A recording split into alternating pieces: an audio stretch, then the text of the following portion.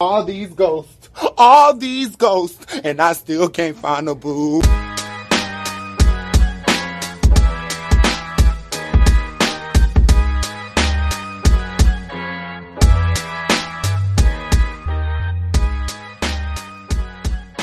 And welcome to the Salt Report podcast, where three of the internet's saltiest nerds dish out all their salt about video games, cosplay, movies, comics, and all things nerdy. I'm Jake, and I'm here with Kay. Hi. And Jesse. Yo. And it's ghost time, mother effers. Yeah. So, how's everybody been? We took a week off to take care of personal business, but we're all I've been back at a for convention episode. all weekend and I'm dying, but Oh, that's right, con crud. No. I think I'm okay, but we'll see how I feel tomorrow morning. Oh, I no. gotta watch out for that con crud. I definitely got it because I was handling people's money and stuff. Yeah. I was thinking I was getting it because this morning I was a little bit hoarse, but that's gone away and I feel better, so maybe it's nothing. Oh my god, I just remembered that I have to talk about something in the salt portion of this podcast to do with cons. Thank you, Jake and Kay. No problem. I was going to say, was there any kettle corn? There was not. They don't, it's not a big convention center like I imagine the one for SAC Anime to be. So they don't have a ton of food. They just have they have teriyaki chicken and rice and then some sad little sandwiches and chips and Monster Energy drinks and stuff. But and then you have to leave. The kettle you have to corn leave to was get the good food. Yeah. So, I mean, I guess at least we had real food here. But, and then, you go into the dealer's hall and there's a bunch of import food, junk, mostly. But then, yeah, if you want good, actually good food, you kind of have to leave the Davis County Convention Center. Oh, wow. Ain't that the truth? Right on. And every restaurant near the convention center is always that'll be $500, please. And you're just not here, actually. There was actually a barbecue joint that was doing an anime bonsai special where you could get a sandwich and a side for $5.50 or something. I mean, you add a drink to that, you're still paying $7, but it's a good deal. And so of course they were quite busy and they're pretty good food. So the worst one I've ever had the pleasure of there was just a point where my friends and I just bought groceries was San Diego Comic Con because that was so expensive and there was nowhere to go. I'm not going to FanFest, but there's a lot of concern among people who are about the food in Las Vegas since it's right on the Strip. So, well, so we jump into the sponsor in our hearts. I'm excited about this one. Yeah, so I've been so glad to talk about this because everybody keeps sending me fucking Venom and Eddie memes and porn, and thank you. I was like, I've gained the reputation of a monster fucker, and it's too late. But there's been one thing that did come from this movie, no matter how bad it is the wonderful reveal of Eddie Brock and Venom's true love. They've been together in the comics, I guess, since the 90s. I mean, they refer to each other as married, like they're married. They call each other my love and sweetheart. Venom sometimes will pull up a hand so that he can hold hands with Eddie. This is the cutest fucking shit I've ever heard of in my entire life. And it's all so adorable. And I really think you guys should check it out. My one fear is that, because this has all been brought up, Marvel will shut it all down. There's just some CEO right now being shut it down! Shut the gay symbiote love down! I said on Twitter, they can't erase it from our hearts and our minds. Yes. Also, their baby was just born and has become one of the most powerful beings in the Marvel universe right now. So they spawned a child. It was a very interesting experience. I'm pretty sure Venom can just do that, but he made a point to tell Eddie that he was the father, which is just funny to me. and that he wants Eddie to help raise it so that, like, it does monster stuff, but for good and not evil, which is adorable to me. And also other people around were like, oh yeah, congratulations on your baby, but I guess if you lived in the Marvel universe at this point, you're just like, yeah, fuck, whatever. This may as well happen. Yeah. So that's the sponsor in our hearts, because I think it's adorable and it keeps me going on dark nights. I'm like, man, life is really terrible right now, but also remember that Eddie and Venom are canon in the Marvel Comics universe, in the 616 specifically, so my heart will go on.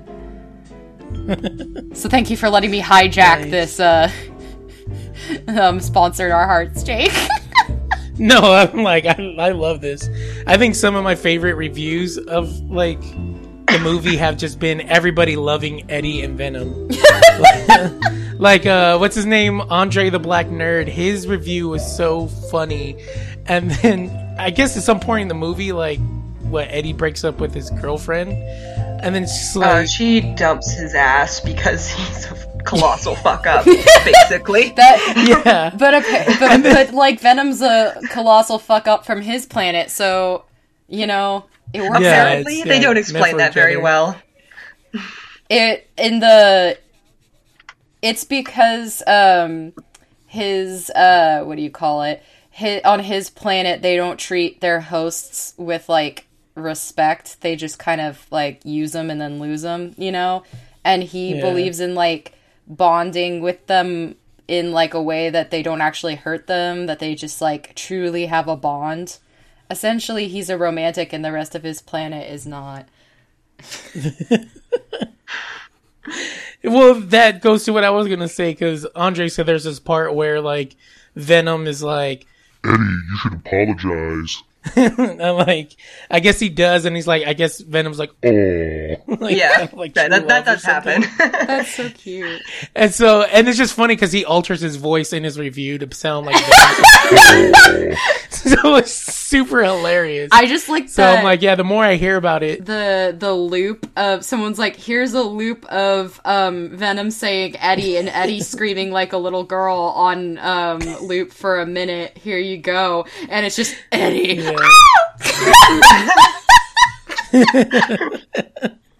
That's me. Yeah. I also found out in great news. I sent this to the Salt Report, but it turns out that scene where Eddie gets in the lobster tank was entirely Tom Hardy, because they set up the lobster tank to make the restaurant look fancy, and Tom Hardy arrived on set and he's like, "Yeah, I'm getting in that." I'm jumping in. Yeah, I'm definitely crawling into that. So, thank you, Tom Hardy, for that piece of... Yeah. That was entirely him. Awesome. I'm actually gonna go see it on Halloween with a bunch of other people, because I was invited, so... I don't know how good or bad that experience will be, because I've heard... I mean, if you're in a group of people, you might have a good time. I just really don't think it's a good movie. Yeah, no, like... I found it pretty boring for the most part. I'm gonna be with a lot of people, so... That I know, so... Yeah. And it'll be Halloween, so we'll probably be on, like, Halloween high. Even though Halloween's on a Wednesday. Sorry, Jake. Yeah, it'll make for a good Halloween time. No, yeah, no problem. So jumping into some pre-salt. I guess I have my update on Ugly Crying. Not only did, I'll go ahead and say it, our good friend Morbid Beard, just really, like, go out of his way to, like, be like, hey, Jake, I know you want to play this cowboy game. So I'm gonna, like, hook you up. And then he even gave me, like, coffee money, so I would have, like, a snack while I'm, like, playing the game. I'm like, what? God bless you and your beard, sir. But then, because of this whole Soul Calibur create a character thingy, our good friend who may or may not be artificial intelligence, was like, hey, guess what? You can make King Cat Daddy a reality again. And, like, gifted me Soul Calibur. Aww. So I'm like, what? Yeah, so I'm like, I don't know if you saw the tweet because it was like super late. So I just feel like hashtag blessed because our community is just so awesome and like, I don't know, like they care for our nerdy needs. But then I'm like, I can't tell if it's also that they just love knowing that we're ugly crying because we're. I'm definitely I'm always like, ugly crying when people do nice things. Yeah, because I'm just like, what? You guys are just too nice to us, and I'm like, we might be funny, but like, I don't know, like, I don't know if it's like Soul Calibur funny. I don't know if it's Soul Calibur funny. I don't, but like, yo, like, honestly, like, yeah, like, the whole hashtag blessed. That's me this weekend. Cause, yeah, like, I was in the middle of, like, making my King Cat Daddy, and then my wife was like, no, I don't like the heirs. And I'm like, come on, I like the Cat Daddy. So, I'm gonna be tweaking on it, but, yeah, expect some PS4 shares. Yeah, the cat ears are really long. Your wife is brutal. Oh, no, yeah, she is. And then she was even like, she's like, my gifted this to you, and you're just going to put that out there? She's like, you could do better. I'm like, whoa, okay. Wow. Whoa, owie. I'm like, delete, let's start over then. So, but no, like, you can make like up to like 8 characters. So I'm like, oh my God, I'm not even going to play this game. Because I'm going to sit here and make 8 people before I actually even play. Oh my God. So, but yeah, like, I'm just like, I guess over the hill with nerdiness this week because I'm just like, man, like these are Morbid Beard. Y'all are amazing. I love y'all. X's and O's forever. Yeah. Also, thanks for reminding me that I was Xena, the warrior princess, when I was too afraid to fight a shark, because then I went and fought that shark. Yeah. Nice. And then, my next big chunk of, pre-salt is that, like, Bloodborne Dark Souls high that people talk about when you defeat a hard boss. I never really had that, but over this weekend, I've been so high on Bloodborne.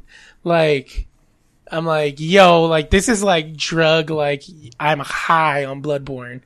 I decided to go through, like, some chalice dungeons, and then just have fun just because I guess I was so OP, that like it was fun. And then, but that was just like the regular first one that you get. And then I found out that there was this thing called the Bone Ash set, which looks like a super cool witch. And I'm like, I want Sophia to be a witch for Halloween. And, thank God for Kay, because otherwise I wouldn't have tried it, but it was like the central Pthumerian. I don't remember which one chalice? it was, but it was one of the basic bitch Pthumerian chalice dungeons. Yeah, that one's not that hard. It's like I guess technically like the second one, and like I wasn't gonna do it because they're so freaking creepy and like I don't know what to expect. But yeah, because I was like OP endgame, like I went around slapping everything. I think I specifically said it was like if you're endgame level, you're just gonna destroy it. Yeah. And so like, I was just like, this is so dope. And I got the set or whatever. And, so then I'm like running around with that. And I'm like, I guess because I was feeling that high, I was like, you know what? Let's go see the Orphan of Cause real quick. I am so sad because And, I want to defeat the Orphan of Cause. Me too. Yeah. Well, I wish I would have like, I don't know if we can find this person, if they even listen to this podcast. But I got helped out by Confederate Power Moves Only. Which is such a good name. Yeah. And holy crap, Power Moves has the power moves.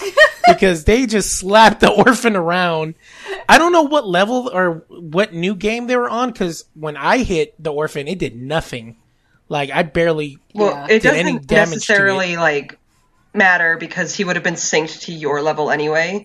But what could have happened is that he might have gotten really into the chalice dungeons and farmed for like all those really specific gems that you can slot into your weapon. Because if you have the right ones, it does significantly affect your weapon. Well, goddamn. Yeah, I'm not willing to like I'm going on this journey. No, I'm not, because every time Kay and I, like, we tried that one, and you have to, like, Kay and I had an adventure. The one with all the aliens in it is specifically for level grinding. Like, that's why that guy sent that to us. It was a bad time. Yeah, and to get those good gems, you have to go into the hard dungeons, so I'm not... That's why I never done it, and I've never really bothered with all the, like, really intense weapon blood gem shit, is I'm just like, I don't want to go through the effort of going through all these fucking chalice dungeons. You know what Bloodborne really missed the opportunity on, is to fucking give us the placenta knife. Like, why... You can get that. You can get the placenta knife?! Yeah, absolutely. I don't remember where, but you can get it. It's called, like, isn't it... Don't you get it when you beat them? Because I got this thing called a Parasite of Cause or something like that. Yeah, that might be it. But it only works like that if you're also using the milkweed rune and look like a broccoli-headed freak. Yeah, so I can be a broccoli and slap people with a placenta. Yeah.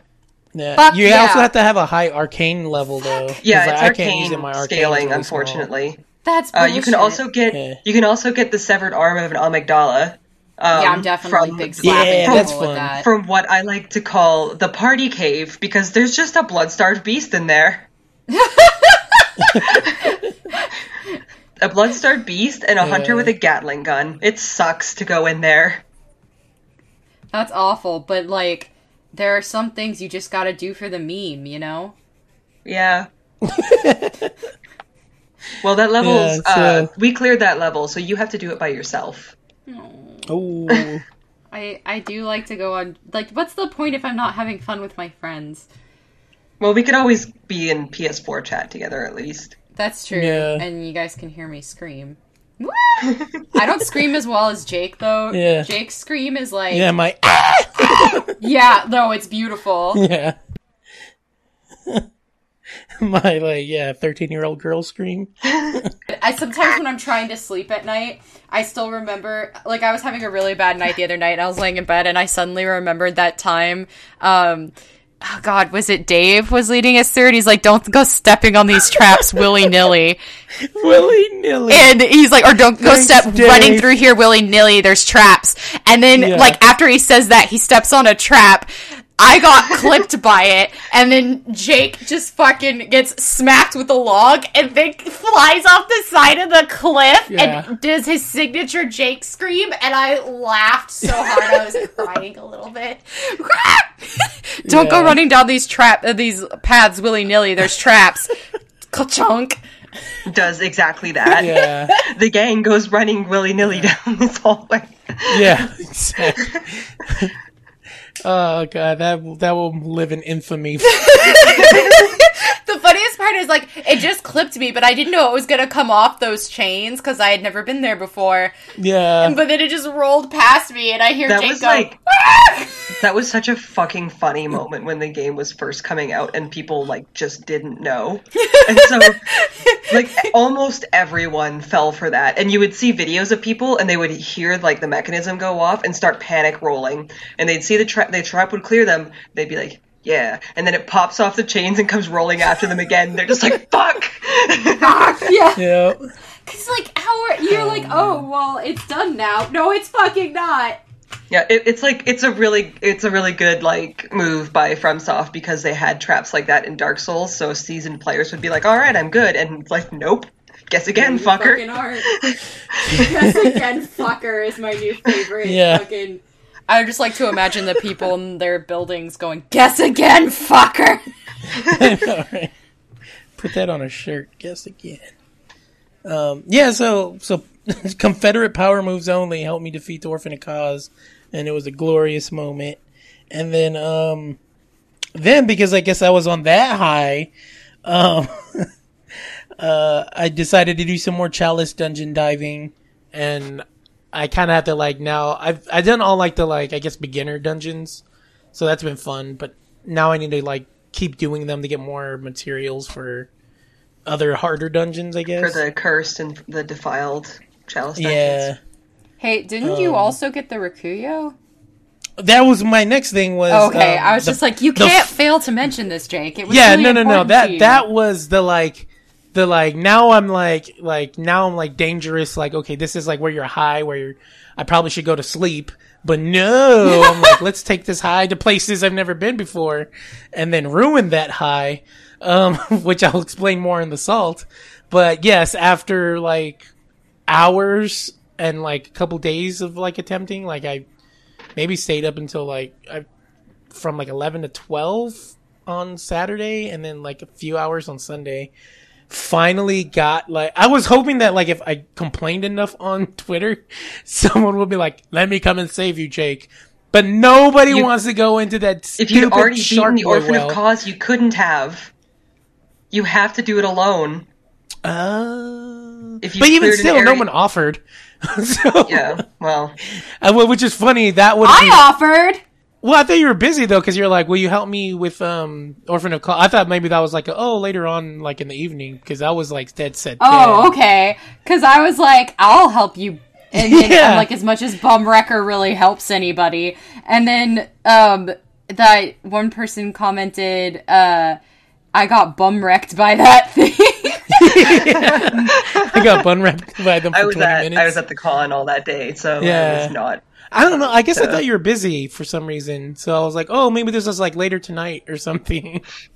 Because then we were like, oh, then we can go. Well, you got it, so it doesn't matter. I don't really think Bum Wrecker would have been that much help anyway. Let's be honest. And you know what? I honestly, after what I did, I think probably 2 people would have made it a lot easier than me having to learn how to parry the Super Shark Boy. As I said, it wouldn't have mattered because you'd already beaten the Orphan of Cause. Yeah. So I guess I would have found that. Yeah, I know. I'm like, why won't you load in? Oh, that's why, because you already beat it.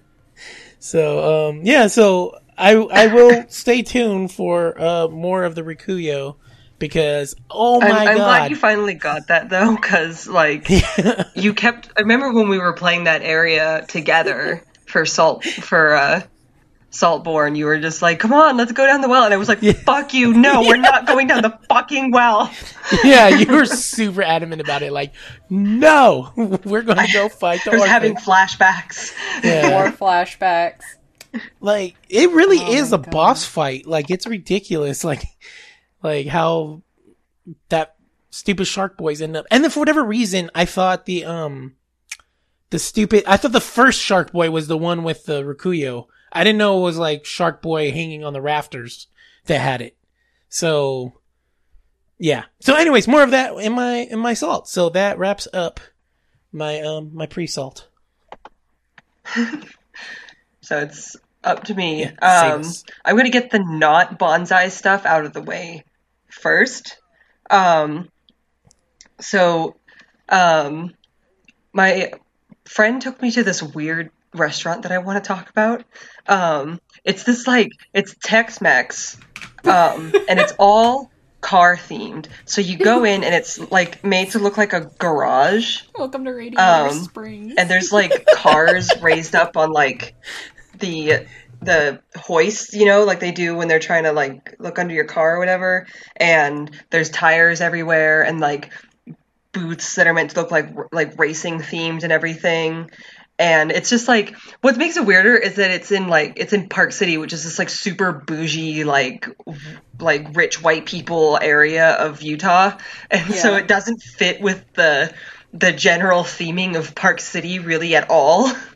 They got real estate where they got real estate.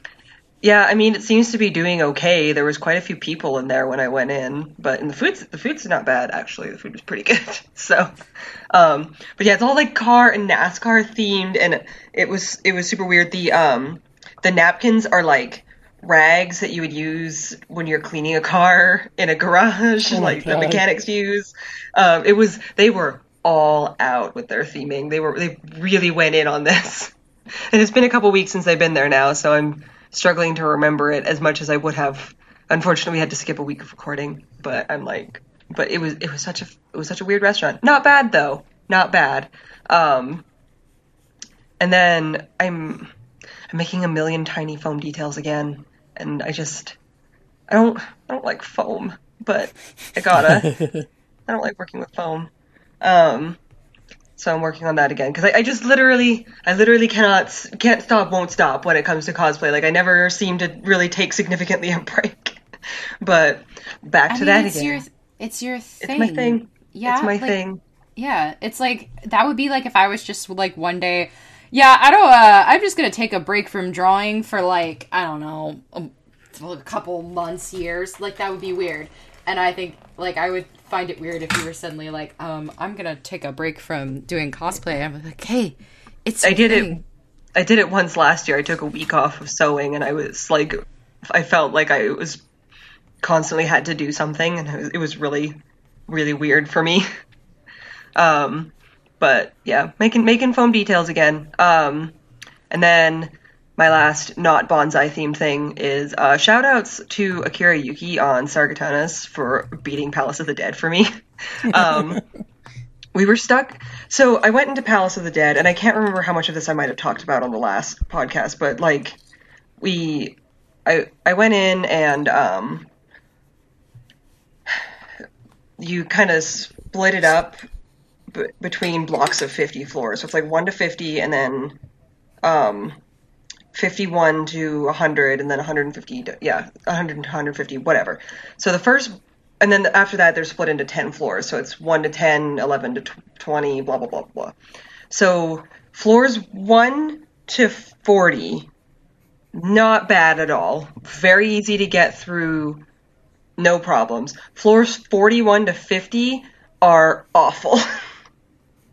They're so bad, and the boss at the end is super tough for no real reason. And if you get all the way to the end and wipe to the boss, you don't get anything for the rest of the floors. Wow. You just lose it all.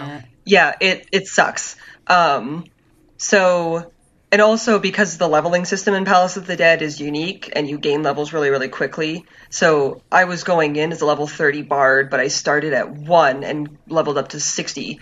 So I'm learning this class. I learned this class like super quickly, and didn't know what any of my songs did. Going out of Palace of the Dead and kind of learning how to use these spells in the wild did help with that later on. But so nobody really knows what they're doing with their class, basically, if they've been running the Palace of the Dead over and over and over again for a really long time.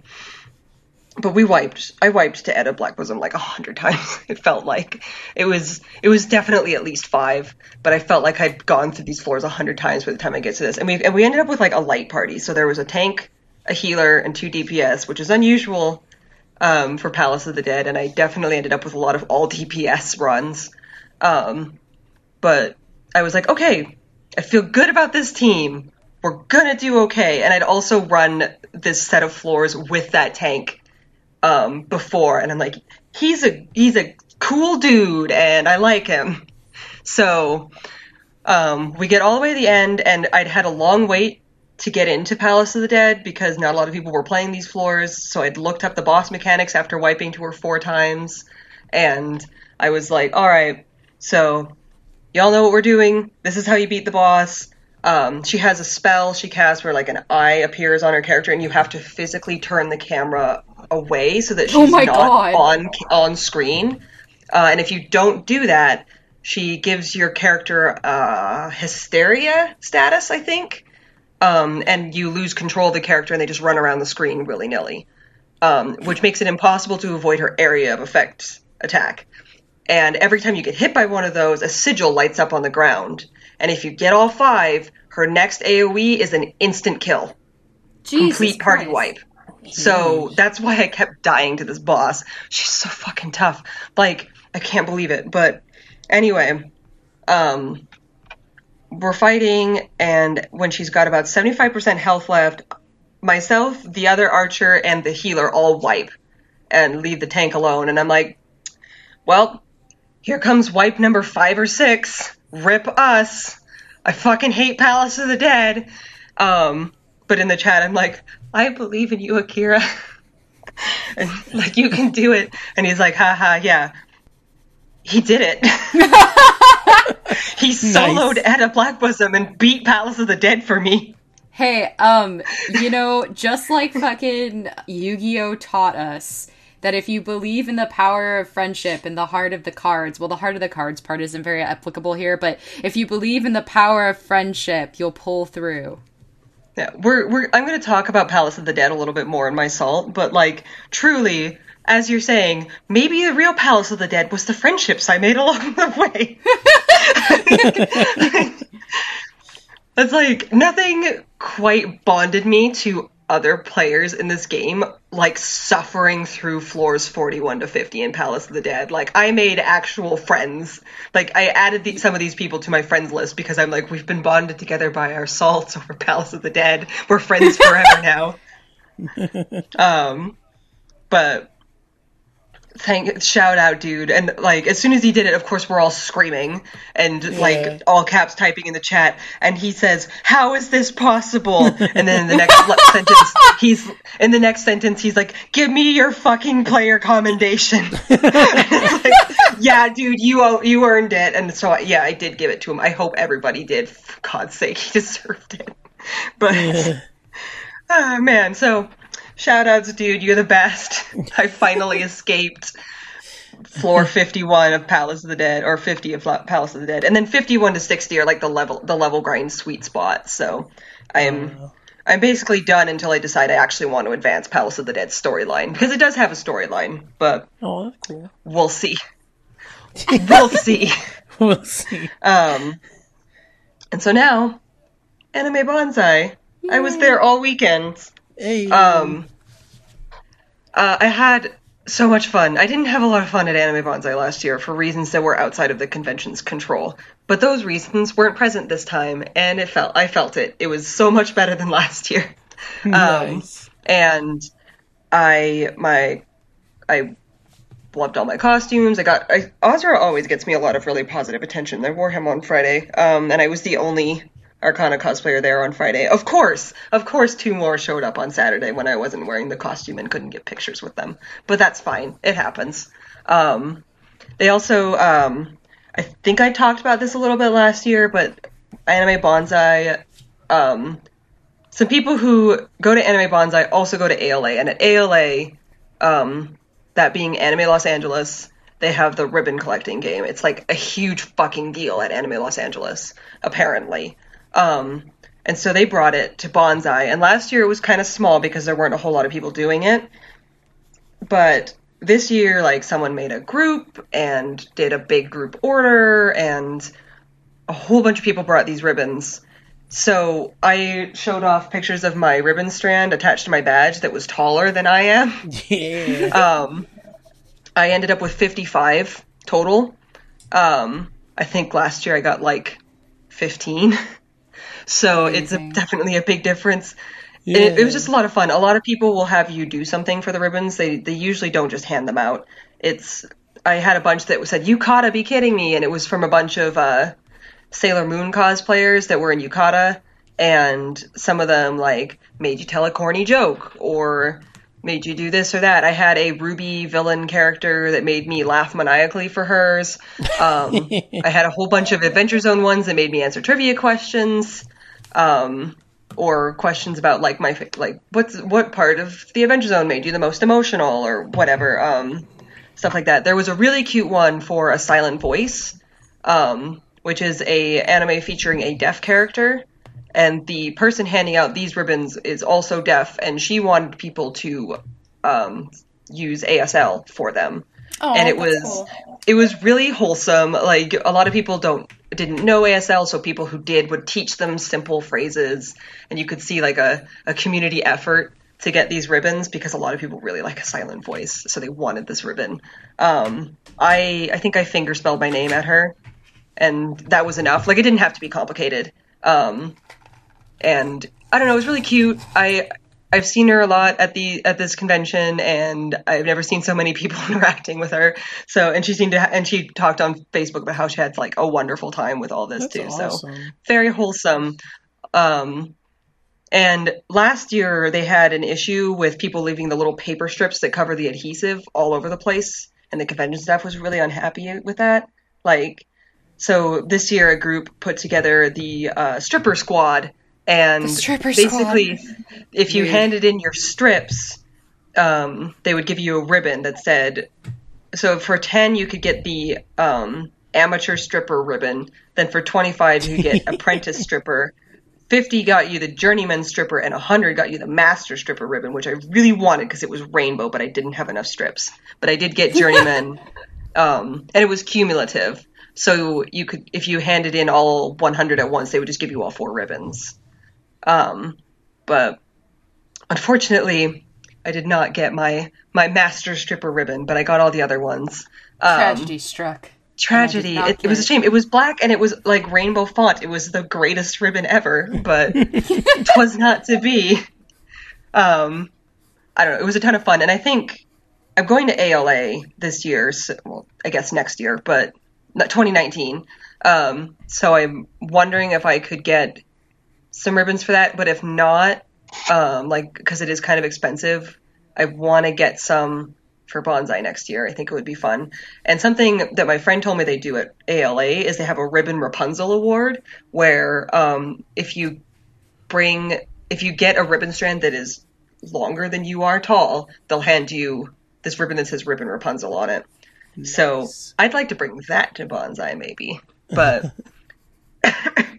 that would be fun. And because again, like, I was not the only person who managed to get a ribbon strand that was taller than they are. Like, a ton of people got, like, over 100 ribbons or whatever, and they were all over the place. It is a lot easier to get that one, though, if you're short, I'm sure. Yeah, that was fun. And then I participated in the cosplay contest with my Mikote starter set costume.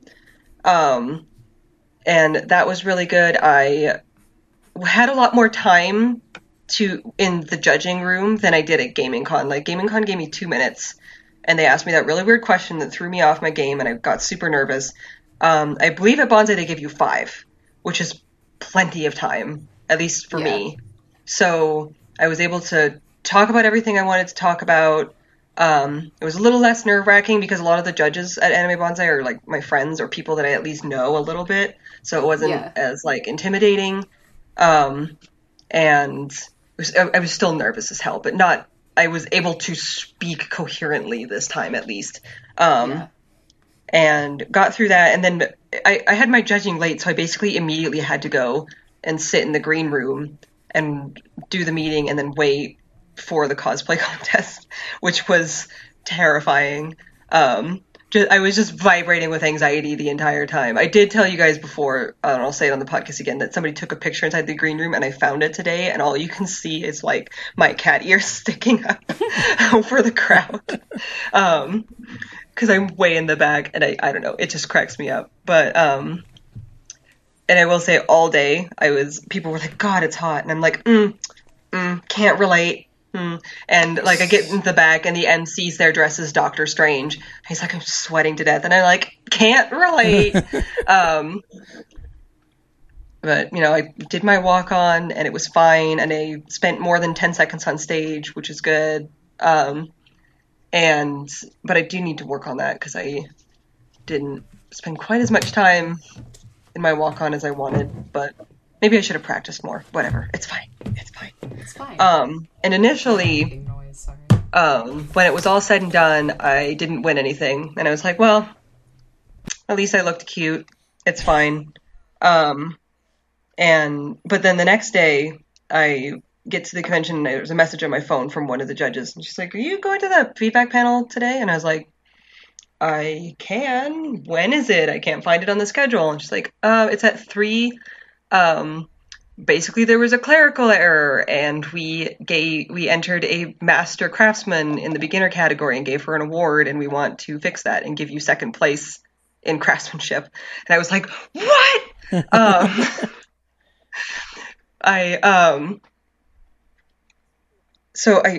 Initially I was really speechless, and so, like, I just had to show the message to my friend, and they freaked out, and then I started crying too. So I was just so excited. Yeah. I don't know. I didn't get that excited at Gaming Con, and I don't want to, like, diminish my accomplishment of winning 3rd place and novice at Gaming Con, but it was a much smaller competition. So I guess this one I was like, oh, it's real now. And basically what they did was the girl that was supposed to be a master's they gave second place, and they just made that category a tie so that nobody had to relinquish their prize that they earned, because that would be terribly unfair. I'm going to talk about something like that in my salt. Oh boy. And then they moved the second place beginner craftsmanship up to first, and then they moved me into second. So I don't know what I won yet. They're gonna figure that out, and they got all my contact info, but God, it's kind of a bummer that I didn't get to accept it on stage, but that's, whatever, it happens. It was just a mistake, and I'm just glad I won. I'm so excited. Yeah, congrats. That's awesome. Congrats. Yeah. And I also got really good feedback on my costume from the judges in that panel, and both on my costume and my performance. The performance judge said that I was too far back on the stage because I was scared. And she's like, make your poses a little bigger, do more poses. And I was like, I felt like I was kind of limited in what I could do because I didn't want to flash the audience. And she's like, the audience is below you. You were already flashing them. And I'm like, you right? And she's like, just wear bloomers. I was like, I was wearing shorts. She's like, well, you have nothing to worry about then. I'm like, you right. Yeah. So, that was good. And then they basically said that my work was really clean on the craftsmanship aspect, and that it was a good example of a costume that can still be competitive even if it's really simple, as long as it's done really well. But they want to see something more complicated from me. So gonna work. That's what's gonna be my next competition piece, is something more complicated. Nice. I'll work out exactly what that is later. I have ideas, but I don't want to talk about them on the podcast until I actually start them, because I don't want to jinx it. Yeah, that's fair. Yeah, that's fair. But yeah, no, it was a really good experience. I even with the mishap, accidents happen. And they were super professional and gracious and courteous about it, and I love Anime Bonsai. It's a good con. Maybe cool. I just feel that way because it's local, but I had a great time. I also got a super cute Moogle statue from the vendor's hall. He's a little Moogle, and he's blowing his horn, and the horn is a speaker, and you can play music out of it. It's great. Oh, that's I love cool. it so much. That's adorable. Yeah. That's adorable. So, yeah, I guess that's all I really have for my pre-salt. It was a lot. I got more to talk about later. Cool. All right, I guess that means I'm up, and anyone who's been following me on Twitter knows what I'm probably going to talk about. So I did a commission that you probably, I don't know if I want to say who did this commission. I did a couple commissions. But, I mean, you saw the one I did for Monster of the Week, probably, the big poster. Yeah.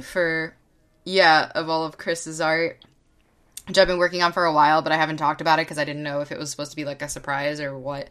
But I did that, which I felt like I was slowly turning into a spiral, because it was all of them edited onto that manga where everybody turns into a spiral. Yeah, Uzumaki. I was just staring at those pictures. Yeah, for so long, trying to get them to flow into each other, and I did a bunch of cool edits, and I was just staring at those for a long time, and I was slowly losing my mind.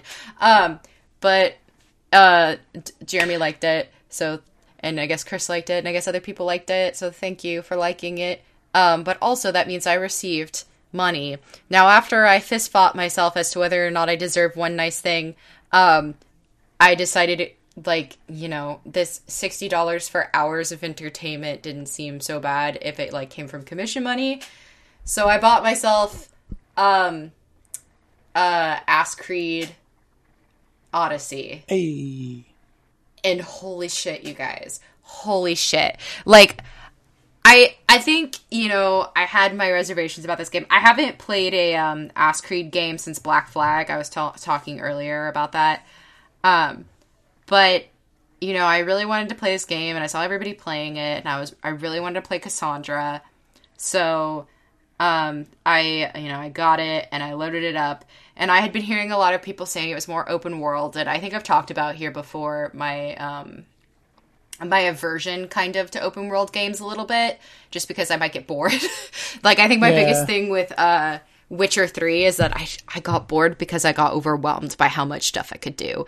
And it felt like everything in Witcher 3 took me 300 years. Whereas, like, in Ask Creed Odyssey, there are this game is very customizable. So they ask you a bunch of questions at the beginning, like, I mean, they start off with what mode do you want to play it in? Easy, normal, expert, hard, like those kinds of things. And then they ask you whether you want more clues or less clues, like all these sorts of things. Like, do you want more guidance? Do you want less guidance? Like, these things are very, like good customization things. I'm actually really enjoying that because it helped me basically create a game experience that was fun for me instead of worrying about, like, I'm going to do this the hardest way possible or not at all. And also, I know that there are people out there who prefer not to get clues, There are people who I just want to play and figure it out as I go along, and that's valid. But it's also valid to be like, I don't want to spend 6 million hours here. Can somebody please give me a hint? And so I set it up the way I thought would be best for me. And, that game so far. So the only thing I will say is, like, I was a little jarred by the intro where I guess we're playing like Alexios and Cassandra's dad or something in the Spartan War against the Persians. And, like, there's that, it's basically how they train you how to play the game. Except for then I went to go do the, like, bull move later and it wouldn't let me do it, and then I guess it's a learned skill. I don't fucking know. Then why the fuck did you teach it to me in the fucking tutorial? Anyway, you do that whole fight, and then you do the whole, as Kay and I were talking about, and Jake, the animus thing. It's like, hold up, we still have to go back in time, and I'm like, what the fuck? Where am I? Like, I'm just like, when do I get to choose Cassandra? That was the most important thing to me. I'm just like, I had a whole unrecorded Salt portion where I talked about how the Animus stuff is the worst part of Assassin's Creed and always has been, and the games would be better off without it, but they can't get rid of it now. And, like, yeah, they're too far at this point. They can't. They're afraid to stop. They're just minimizing it as much as possible every time. Yeah, it's very minimal in this. And then, so of course I, like, as soon as I got to Alexios or Cassandra, I, like, drop-kicked Alexios. I Spartan-kicked Alexios from the side of the cliff, which is a thing you can learn. It's a move you can learn in this game, which I think is super funny. Because they have it split into, like, your hunting skills, your Spartan warrior skills, and then your ass skills. I mean, assassin skills, but I like to call them ass skills. But I Spartan kicked Alexios out of the universe and chose Cassandra because I'm a sane person. Arm. I love Arm. Big arm. And also my eagle, whose name is Icarus. And it's so cute. He's so cute. You can see with its eyes, because I have a really hard time piloting my eagle, and I don't know if it's just me, and I'm sure other people are going to be listening, and they'll be like, Jesse, it's really easy to pilot the eagle. But for some reason, the eagle does not like to be piloted by me. I'm like, hey, can you turn? No, not that way. No, I'm literally moving the controls in the way that I need you to turn, and you're just drifting away. I don't know. I don't know what's up with my eagle driving, but I'm not very good at it. But yeah, I love Cassandra. We're getting, like, bits and pieces of her backstory. I don't know if I want to mention, like, what they are, because I don't know if people want to, figure that out on their own. I will say she's a mercenary, and I won't say what happened to her family, but she wasn't raised by her family after a certain point. I don't know how old she was, maybe like 10 or 11. And she's raised by this other dude who's bad with money. And so he's like, here, you will be my little tiny mercenary, and I will raise you. It's actually quite weird. And she's like, oh, I'll be grateful for this. So I'm going around doing, like, little mini tasks while also doing large tasks. I got to fight the sharks, but I didn't want to dive into the water and fight the sharks because I have a fear of being underwater and fighting sharks. Like, it was about to trigger a real life fear. You know what I'm saying? So I stood on this, like, tall thing and shot them from above with arrows and killed them that way, which Mai called a very Moira solution, which I appreciated. So I definitely took them out, which was a grand old time before I even got into the water. Although it still played the danger music when I was in the water, and I didn't appreciate that. I'm like, can you turn the danger music off? It doesn't matter if you've killed, like, the bandits or whatever that are in the area. It'll still play the danger music, and I'm like, can you not? You're giving me anxiety, and there's no reason for me to have anxiety. And I really need that music for when the giant-ass dude who's, like, still 3 levels above me, who's trying to kill me. There was one point where I was playing, you know that music that's like, da-da-da-da-da-da-da-da-da-da-da-da-da-da. Wait, that's not what it is. That's the yodeling guy. Yeah. What's the music that's, like, they play in, like, chase scenes in Scooby-Doo and stuff, where, like, people are, like, running around the bongos. No, somebody, fucking, like, somebody who knows what I'm talking about, comment on this episode and you mention what I'm talking about. But essentially, it was, like, this hilarious chase scene where I wanted to go out this cave, but then I saw him on the little map thing, and he was like, I kept, like, dodging him in town by just going around the other side. So there's, like, a point where I just walked very close to him. Like, I could see him, but he couldn't see me. It was a whole ass fucking time. And I was just dodging him because I'm not even close to being, like, strong enough to fight him yet, and I'm still doing stupid shit, like, I have to go kill this giant wolf for a pelt so that I can give the pelt to that dude, like, you know, stupid tasks like that, which make me feel amazing, because after I completed them, it just, like, checks it right off the list. I'm like, look at me doing stuff in my fake life. But I was telling Mai a little bit that I have the option to be anybody in this game. Like, you can really be anybody in this game. It lets you have, like, playability of, like, what kind of person you are. Kind of like, I mean, it doesn't have, like, in, like, the Dragon Age games where, like, there are, like, paths, kind of, like, of comedian or peacekeeper or blah, blah, blah. It's not quite as, like, designated as that, but you know which options are which, you know? Like, you get the idea. So, like, I could have money, but, like, I went and killed all these bandits that were pretending to be Hermes in this cave, and there's, like, this giant statue of Hermes in there, but if you go past it, the crack in the wall, there are bandits, which was hilarious, because I accidentally aggroed them all at once, and I had to exit that little crack and then come back in and kill them later. I go into that cave and I kill them all, and after you kill them all, there's a cutscene where as you're leaving, this woman is praying to Hermes, and the sad part about this is that people have been leaving offerings for this god, and the bandits have just been taking them. That's the whole backstory of that whole side quest. And this guy has you go investigate because he's poor and he keeps giving stuff to the gods, but they're not giving him anything back. So I go and kill the bandits and I have all their loot and I'm like, money! But then I get to this crack in the wall and I stop and there's this woman praying to Hermes because, like, all of her stuff, her cart broke, so she couldn't go to market and she has no money and she's gonna die essentially because she has nothing, and she's like, please help me, right? And you can choose to say nothing or you can choose to say something, so of course I'm like, I want to say something.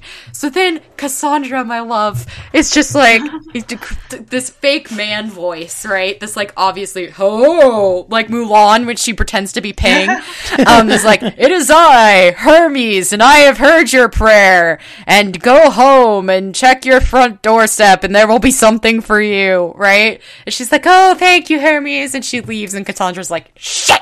So, you could take all the stuff that you got from the bandits, and you can put it on her doorstep to make sure that she doesn't, because you get to her house and you see her broken cart and all of her goods are broken and it's really sad, so then you just, like, leave her some money and run away. Basically, I've been doing shit like that this whole time, so I'm not completely poor, because every time I go to kill some bandits, I loot them all, and if I find a random purse on the ground, I just take it, as you do in real life. No, I'm joking. I mean, it is on the ground, and I don't know who dropped it. It's in the middle of a city, and there weren't, like, IDs in that time, you know? But I mean, like, and I do steal stuff from places that I sent to kill people, as you do. Like, what else are you to do? You're an assassin. Excuse me, I'm still a mercenary, I guess. But there's also, like, you have a choice to let this guy kill this entire family because this village got sick, and, like... He's like, it was the will of the gods. Don't interfere with the will of the gods that he killed everybody and burned the town down so nobody else got sick, which just seems, like, dramatic to me. Like, why didn't you just quarantine the town or something? Like, it just seems, like, ridiculous that you just decided to fucking go straight to murder. Like, that was the... I mean, I guess it's the same with the Purge, but he goes straight to murder, right? And he's like, you can do nothing or you can help me. And of course, I fucking wasn't gonna let him kill this family because also we have like a little girl who follows us around who's like our page, I guess. She's like a messenger girl, literally. Like you have to save her at one point because she gets kidnapped. But the other little girl is her friend, and she asked us to check on this girl, and I'm like, I can't fucking let these people die. So, of course, I'm like, okay, I'm gonna fist fight you, which I think is just Cassandra. Like, when you first meet Cassandra, she's just like, I'm getting too old to have to fight for my life every day. But, you know, that's just how it be in ancient Greece, apparently. And so I just... like, kill these guys, and then the family's like, we don't have very much, but take the last of our money before we leave this island. And I'm like, I'm not taking your money. You guys are like, your house burned down. You almost died just now. You have like 5 cents, and I'm not gonna take it from you. Like... And I'm like, I'm gonna be poor this whole game because I just keep doing shit for free and just because I want to be nice. But I like that I have that option. And I love Cassandra. She's so funny. I love her personality. I love her eye rolling. And I love when she does that thing where she crosses her arm and I'm like, oh, gay! I'm so gay! And then I take a sip of my water. Yeah, I love Cassandra, and I love Ass Creed Odyssey, and I'm having a really good time. I definitely prefer this kind of version of open world, where I can have these, like, leveling tasks that are very short, and, like, I mean, there are some longer ones, but there's a lot of short ones that are, like, you can accomplish this. It's not going to take you 300 years to do it.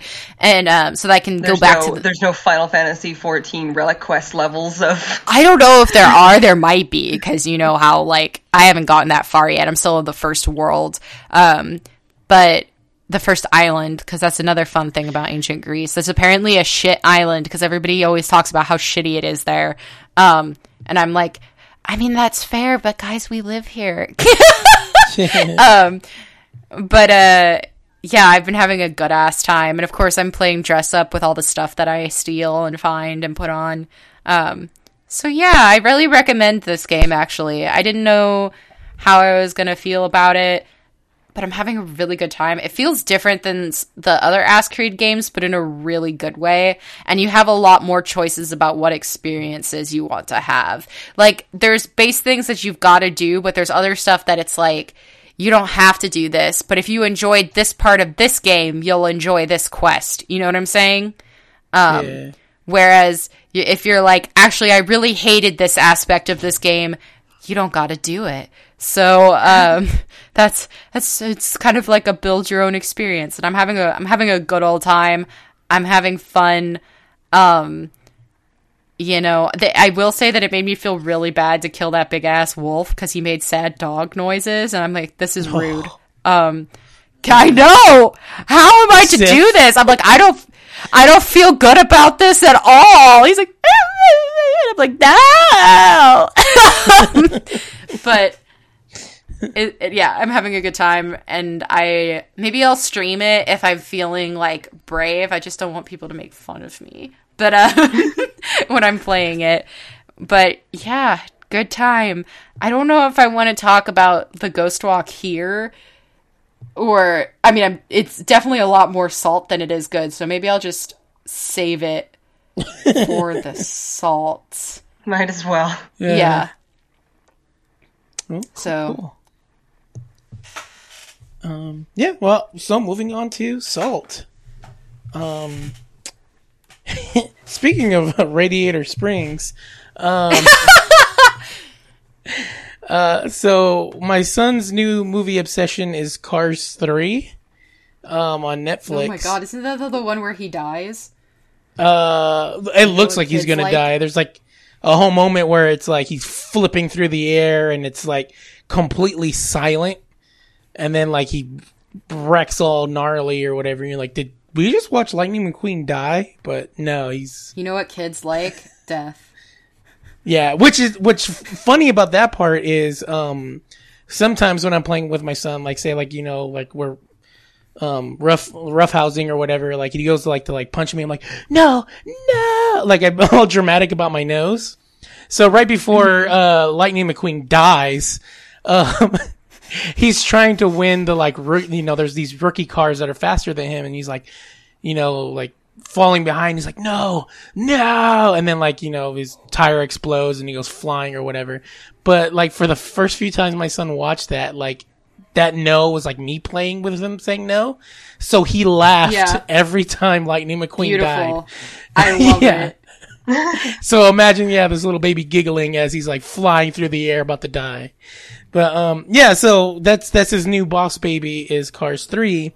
And also Netflix has this like, I'm assuming this must have been like shorts or something somewhere between Cars 1 and Cars 2.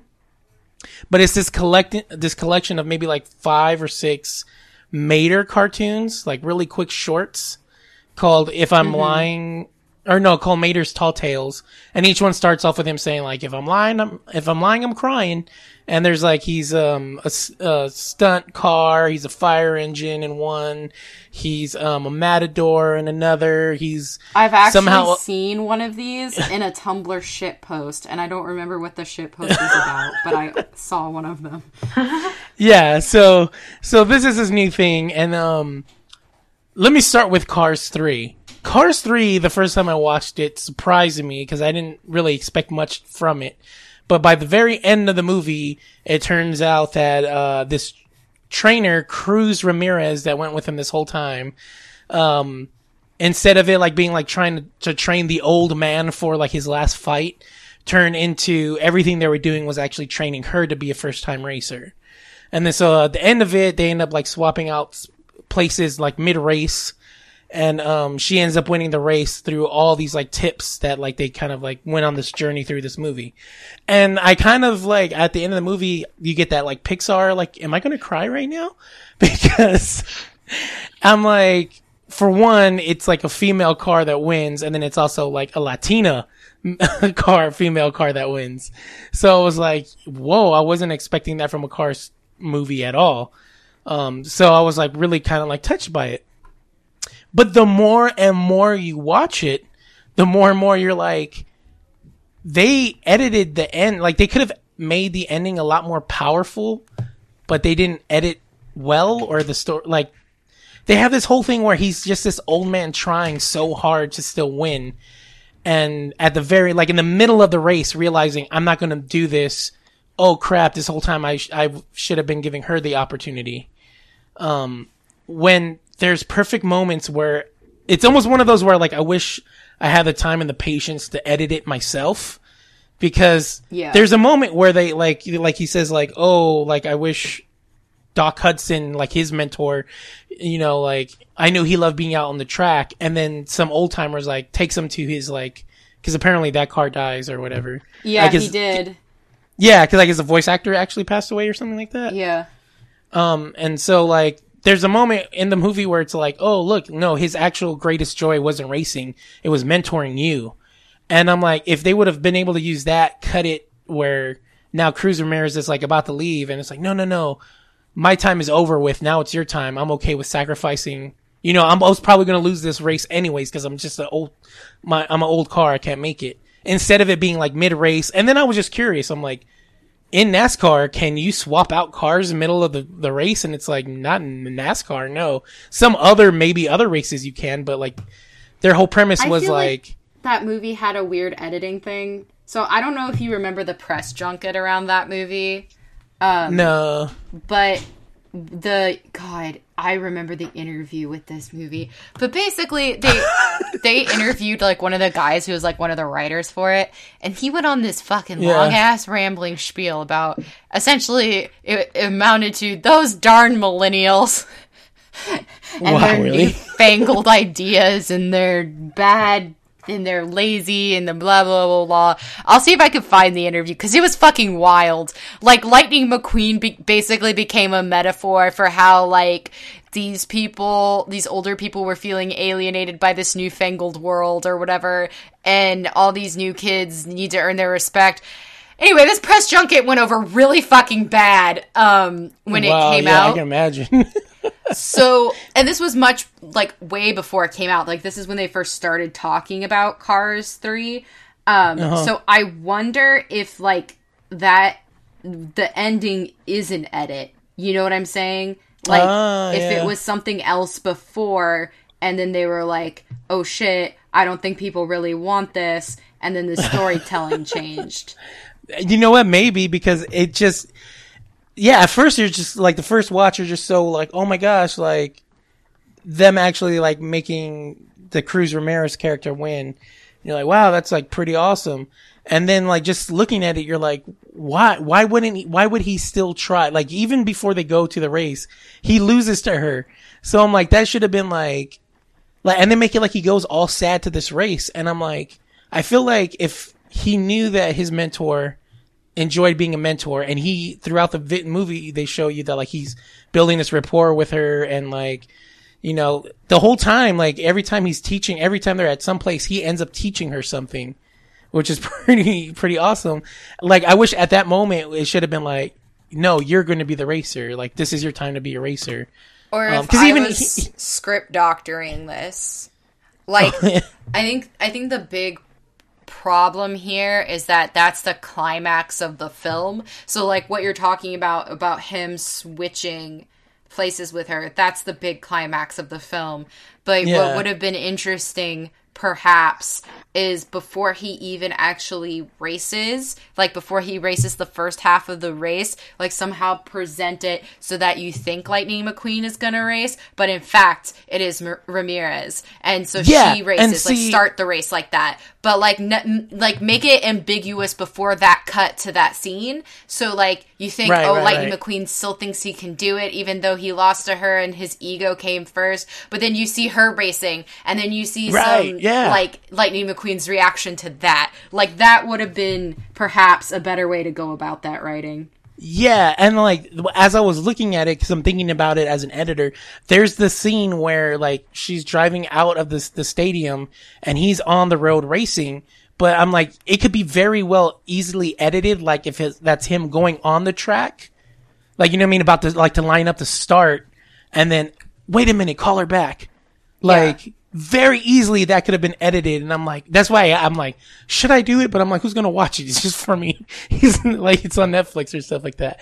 But, like, I just thought, like, man, that's, like, they did such a good job with the ending that it just sucks that it was kind of, like, still, like, let's still pay attention to Lightning McQueen. You know what I mean? Like, because he's our guy. So I mean, like, so. I love how we're talking about a fucking children's movie and we're like, if only this had been better. If only, it would change. Hey, children's movies can be good. There's no reason why they have to be bad. Yeah. And so, like, I don't know. It's just you like don't have to make your basis for a children's movie less than your basis for an adult movie, but it is Cars 3. So we're already having to have had experienced Cars 2 by this point, and we're tired. Yeah, so it's just, I think it's just because I just watch it so often that I'm like, no, I would enjoy watching it more if I had my edit of the movie. I feel like I get Cars and Talladega, Ricky Bobby's Talladega Nights, like, mixed up in my head, and that's a real problem. Yeah. But yeah, then that brings me to this Mater thing, which is the same thing. The first time you're watching it, you're laughing at the goofiness of it, because it's every story, it's a tall tale where he's, like, exaggerating, like, oh, I was a fire truck, and then Mater's all decked out like a fire truck. And then it always happens where there's this big climactic moment, like, oh my gosh, what are you gonna do?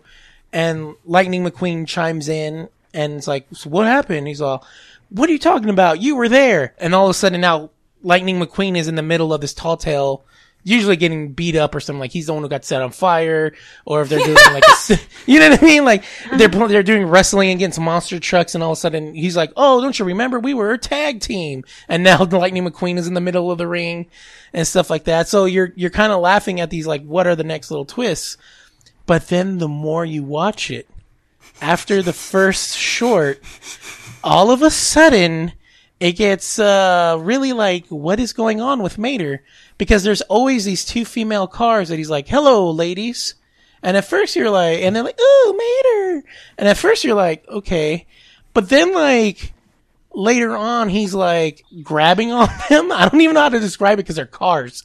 But like, he whips his like, he like in the Matador one, he like whips his like little like tow truck thing and pulls one close to him. Oh my god. Like, yeah, like almost like grabbing her and like wrapping his arm around her shoulders and stuff like that and pulling her close. And everyone, like, they're like, "Oh, Mater." And he's like, one where he's like a monster truck, he's like, "They're real. Want to touch them?" Like somebody flexing their arm, like, "Want to touch my muscles, ladies? They're real." And I'm just like, what is going? And then like, the more we're watching it, the more my wife is like, "I really hate that he likes this cartoon." Like my wife is just like, "This is so effed up. I really hate this. Like, why did they do this to this character?" Because he's just supposed to be the goofy redneck. Yeah. Like he's Larry the Cable Guy. That's all he's there for, just to make you laugh at, you know, him being the hillbilly. But no, like the rest of the like, they had to bring weird sexist like. Yeah. And I'm just like, and like the more we're watching it, me and my wife are looking at each other like, because at first we were like, every time there's a funny joke, you know, you do that thing where you laugh, you look at somebody to make eye contact, like, "Oh, that's funny, right?" But then all of a sudden now, I can't believe you just described that, because it is something that I experienced, but I've never once, like, you know, like when you stare at somebody to make sure they find this as funny as you do. Funny too? Yeah. And it's just like when you watch something funny by yourself and you look around, you're like, "Oh, there's nobody here. I'm by myself." But yeah, like then we started doing that, but more like, this isn't right? Yeah. Like, yeah. And so like, I'm just like, what is going on with Mater?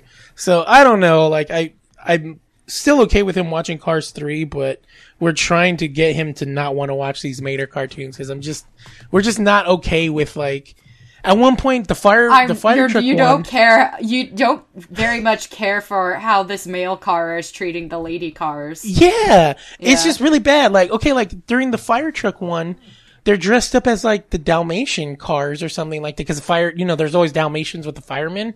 Yeah. And like, and he's like, "Check it out, ladies," and they're like, "Bow wow," like all like, kind of like sexy. There's a lot of layers to that.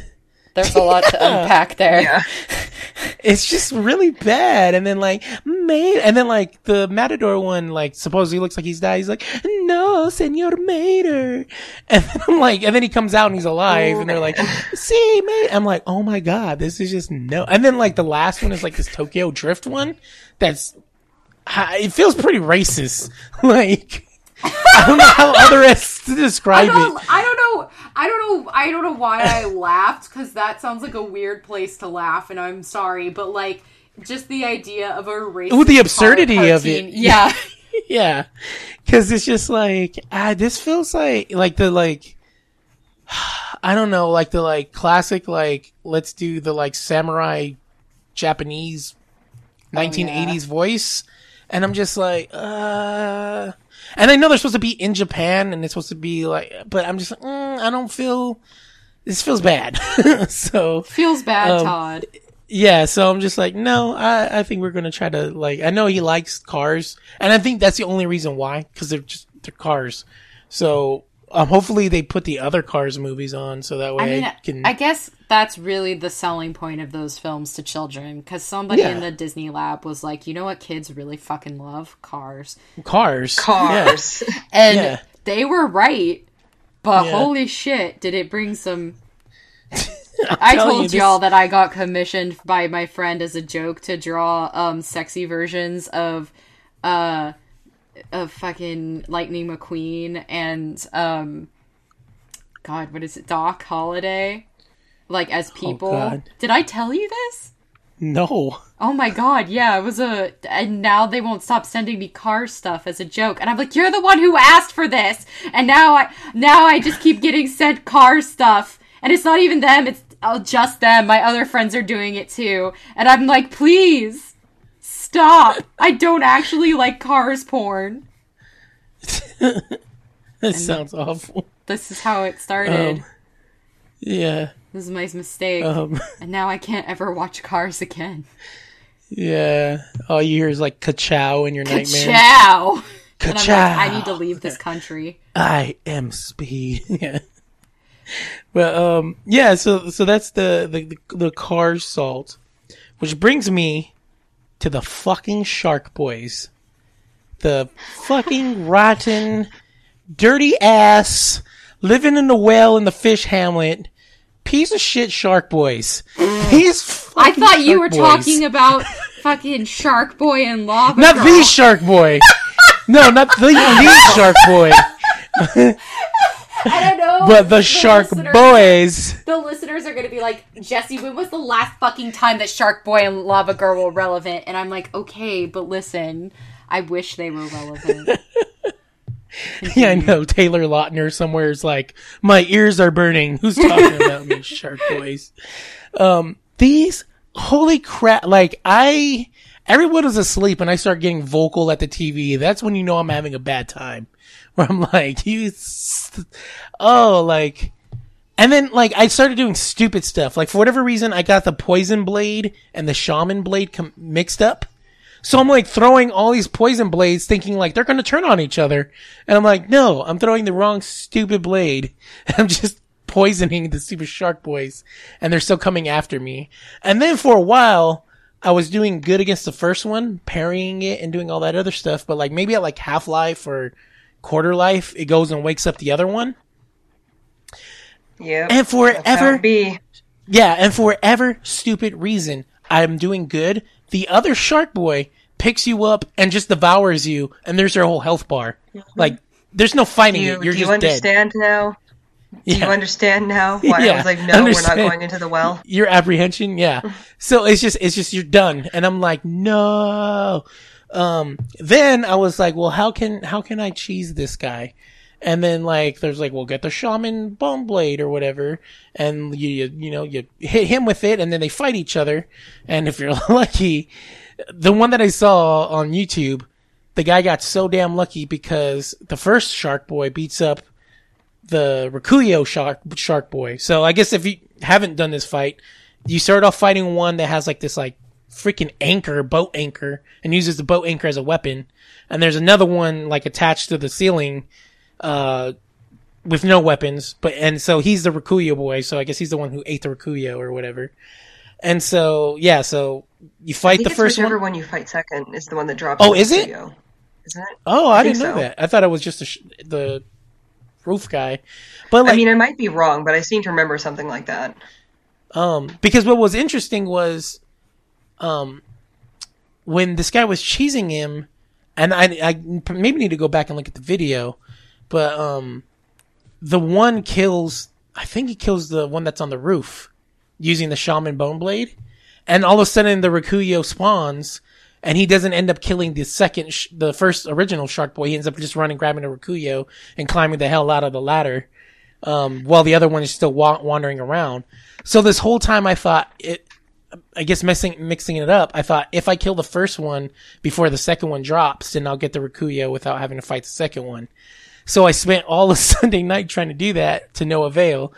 Then I went and I started spending like insight on the shaman blades, and I am the most salty about them because I thought they would be like the poison blades or any other knives that you throw.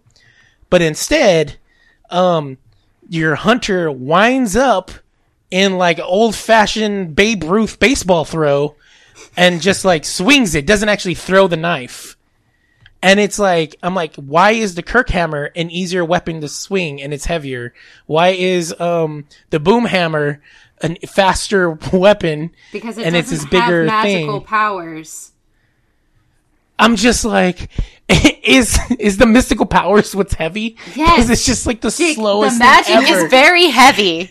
It's heavy ass magic. It's really like your hunter's like, oh, I'm gonna stab you, Shark Boy! Watch out! Run, Shark Boy! And The then Shark Boy's finally like, you oh miss. no. Yeah.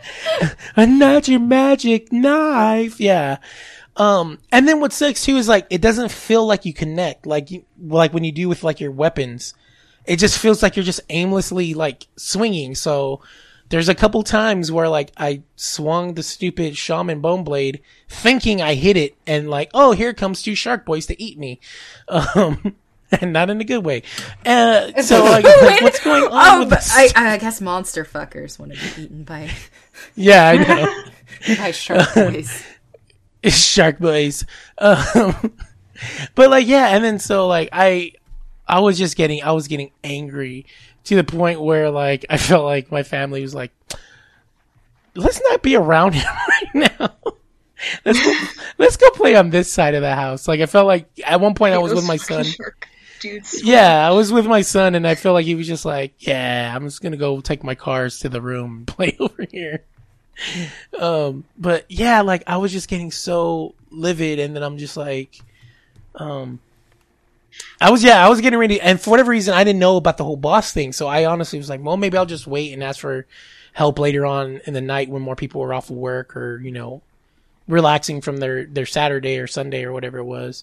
And then I was like, no, let me try a couple more times. Like I still had like a couple more shaman blades. So I'm like, might as well just wait until I use these and then, you know, call it a day. And then that's when I finally like pulled it off. And then watching the video, like I feel like it doesn't look as hard as it really was. I do have some of like the, like, I guess bloopers. So I might post those later, but like, God, I was so angry at this stupid shaman bone blade. I'm like, why is the magic so heavy? Just a knife. Just stab the shark boy in the butt and run.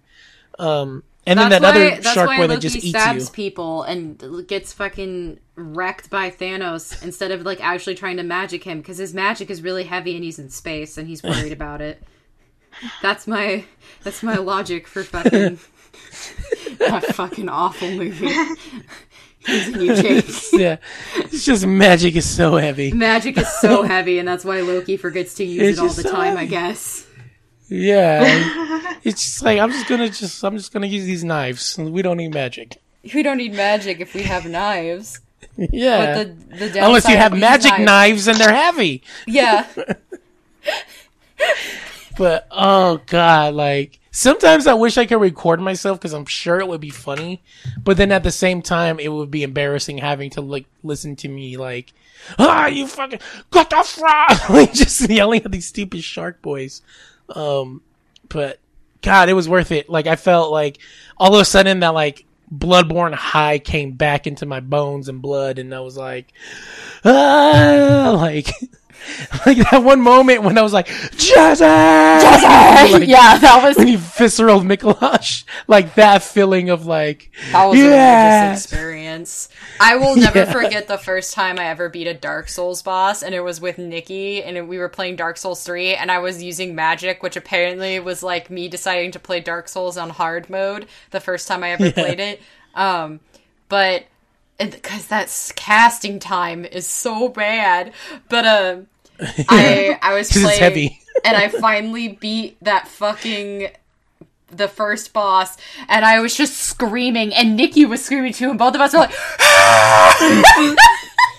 yeah, that's what it like felt this like. Weird high. You're like, that's right, sit down, bitch. You stay down. Yeah, it's that like Bloodborne or Soulsborne high. Like I'm like I understand it now. Like I would get excited about beating these bosses, but like when you beat them and then you get a prize, it's like the ultimate like. So, yeah, I think I even picked the prayer emoji or the emote or whatever because I'm just like, thank you, God. You know that Vine where the kid gets the basket and he's like, let's go. That's me every single time. Let's go. Yeah. So that's my salt. All right. I'll start with the bonsai stuff this time. Woo! So while I was in the green room waiting to go on stage, I looked down at one of my thigh foam pieces and noticed that it was kind of hanging loose. So I went to pull it off to adjust it, and the Velcro came off. And I was like, my life flashed before my eyes. And I was like, oh my god. So I peeled the Velcro off of the stocking, and I ran up to the front where I knew they had a cosplay repair kit. And I'm like, I'm having an emergency. And so the staff member springs into action, and she pulls out some super glue, and I hold out the little bit of Velcro, and she squirts super glue over both of our hands. And I, like, carefully lift off the Velcro and stick it back on the foam piece, and then peel my hand off of her hand. And just, like, and pry my fingers apart, and I'm just like, I hate super glue so fucking much. She's like, do you want an alcohol wipe? And I'm like, it's not gonna help. It's just like super glue, because you, especially if you like try to squeeze it ever, is a bad time. You just have to let it sort of like run out, if that makes sense. Yeah. Well, it wouldn't have helped because it was like a gel type super glue. Yeah. Rip. And then also she it was one of those ones where you have to puncture the top. Yeah. So she punctured the top, thereby squeezing it a little bit. So when she pulled the thingy out, it just squirted everywhere.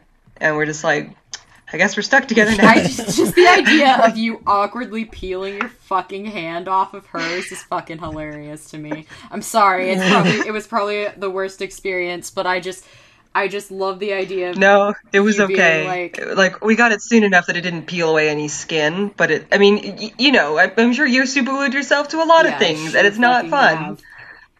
I once super glued all my but fingers it did save my together, costume. and I had it was really funny too because I was putting a gem on something, and instead I super glued all my fingers together, and then the gem was stuck to the top of all my fingers that were glued together. I had a coworker once that came in like 15 minutes late, and she's like, sorry I'm late, I super glued my hands together. That's a fucking mood. Yeah, I mean, it saved my costume, but then I had super glue on my hands for the next 2 days. But what can you do? That is just the super glue experience, to be honest. The other thing is that, like, halfway through the cosplay contest or thereabouts, I noticed that, like, the top of my detached sleeves for my Mikote costume were starting to, like, rub and irritate my skin. Ooh. And it hurt a little bit. And I'm just like, well, I mean, I have to keep them on because the armor pieces are perfect right now where they are. And I don't want that to change. So I'll just deal with it when I get home. Or, like, I had plans to go out for dinner with my friends afterwards. I was like, I'll just take them off and leave them in my car. I did not do that. I left them on, and I'm like, I'll just deal with it when I get home. And I got home, and I just stripped out of my costume like Ursula busting out of rats at the It's like, and that's how it feels, to be honest. And I showered, and then I got out, and there were these massive blisters on my arms that I hadn't noticed. And I was like, holy shit. And they were super delicate, because I'd just been in a hot shower, so they all popped and got all gross immediately. And I'm just like, why? And immediately, yeah. And immediately I'm like, oh shit, what if I'm having like an allergic reaction to the silicone-backed elastic? So I checked, because I had those on my stockings too, so I checked my legs, but my legs were completely fine. So my friend suggested the next day that maybe like the combination of like sweat from the faux leather armor and the elastic caused it to like chafe extra super hard. And that's probably it. But that sucked, and I just slapped some A&D ointment and a Band-Aid on there, and just called it good for a day or two. I mean, what else can you do? Yeah. There's not a whole lot else you can do. But that's something to remember for the next time I wear this costume, because that was a bad time. And I wore that costume for more than 12 hours. Like, it was a long fucking time. So something to consider. Take off my sleeves every now and again, or at least move the bicep pieces down and give them room to breathe for a little while. And then we're back into Final Fantasy XIV Salt, because it's been 2 weeks. A lot of this is a bit old, but that's fine. I talked about unlocking Dark Knight, and how I was excited to try that because of the Adventurer in Need bonus, and I thought I could level it up really fast. So I went into Duty Finder, and I will say, that tank queue, I waited for less than a minute. And I'm used to 15 minutes or more from DPS. So, holy shit. But I got in there, and first of all, it was the 1,000 Maws of Totorock, which is a horrible dungeon that nobody likes. But I'm like, oh great, and so I type into the chat, I'm like, I've never tanked this dungeon before.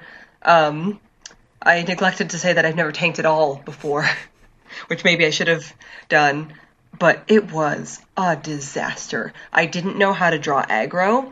I'd seen Dark Knights do it, but I couldn't figure out what combination of moves I needed to do to get enemies to pay attention to me and not the healer. I couldn't maintain aggro, which is also really bad. I was doing a lot of damage and not taking a lot of hits, but I also, because Totorock sucks, I couldn't find my way, and I was getting us horribly lost. So the end result is that the healer led the way, and the ninja helped me tank. So, and then I died at the end too, during the boss fight. And the healer had to revive me. And so I'm just like, at the end, while we're all waiting for our loot and everything, I'm just like, guys, I'm so sorry. And they're like, it's okay. You'll get used to tanking. And I'm like, thank you. Because honestly, I expected them to be mad. And they weren't. They were super nice about it. I mean, they so probably I guess that's want great. more tanks in the world. So they're like, no, you'll get used to it. It doesn't stop people from being assholes to tanks, because I talked about it on this podcast. I had an experience in Aurum Vale where someone was like, I've never tanked this dungeon before, and the healer was a total jackass to her. So, gamers are just like that. So I expected them to be mean, and then they weren't, and it was very nice. So thanks, guys. That was the same day that our last episode was released. And Mai had listened to it and commented in the meantime that was like, oh, please stick with the Dark Knight because the writing's really good. And so I commented to her, I was like, I just had my first tanking adventure and it was a complete disaster. And so she suggested that I go to the Hall of the Novice and play the Novice quest, which was a fantastic idea because they're level 15 quests. So they don't teach you everything, but it did teach me how to draw aggro. So at least, and how to maintain aggro. So at least there's that. At least the next time I go in to a dungeon, I will know how to do that. But, yikes. The Dark Knight starts at level 30, so you have access to all of those dungeons. And that means that you get some of the harder ones from later in the game. It's not a good combo for someone who's never tanked before. Yeah. But I mean, apparently the writing's really good, so I'll keep at it. Just not right now. You need a break. Well, now I'm in Palace of the Dead Hell. Yeah. I'm sick of playing Black Mage. And so, I started playing Archer for funsies, and then I went back to Black Mage, and I was like, what the fuck do you mean I can't move and cast spells at the same time? This is bullshit. This sucks. And so, because Archer, you can use your skills while running around. That's the whole appeal of Archer. So But magic is heavy, as I said before. It is, but, I wanted to do something different. I don't know. Dark Black Mage in 14 is different than perhaps the equivalent in a lot, and you can get away with being a bad Black Mage for a long time, and I do feel strongly that I was a bad Black Mage, and now I want to do something different, and, so I tried Bard, and I'm liking it a lot, so I went into Palace of the Dead to power level so I could continue the main story quest. And before anybody jumps on me, I know that's a really bad thing to do, because like I said earlier, it's a shitty way to learn how to play a class.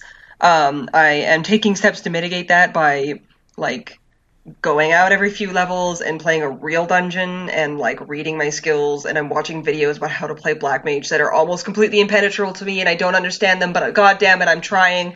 And like but I went into Palace of the Dead for that. And like I said, floors 41 to 50 are horrible.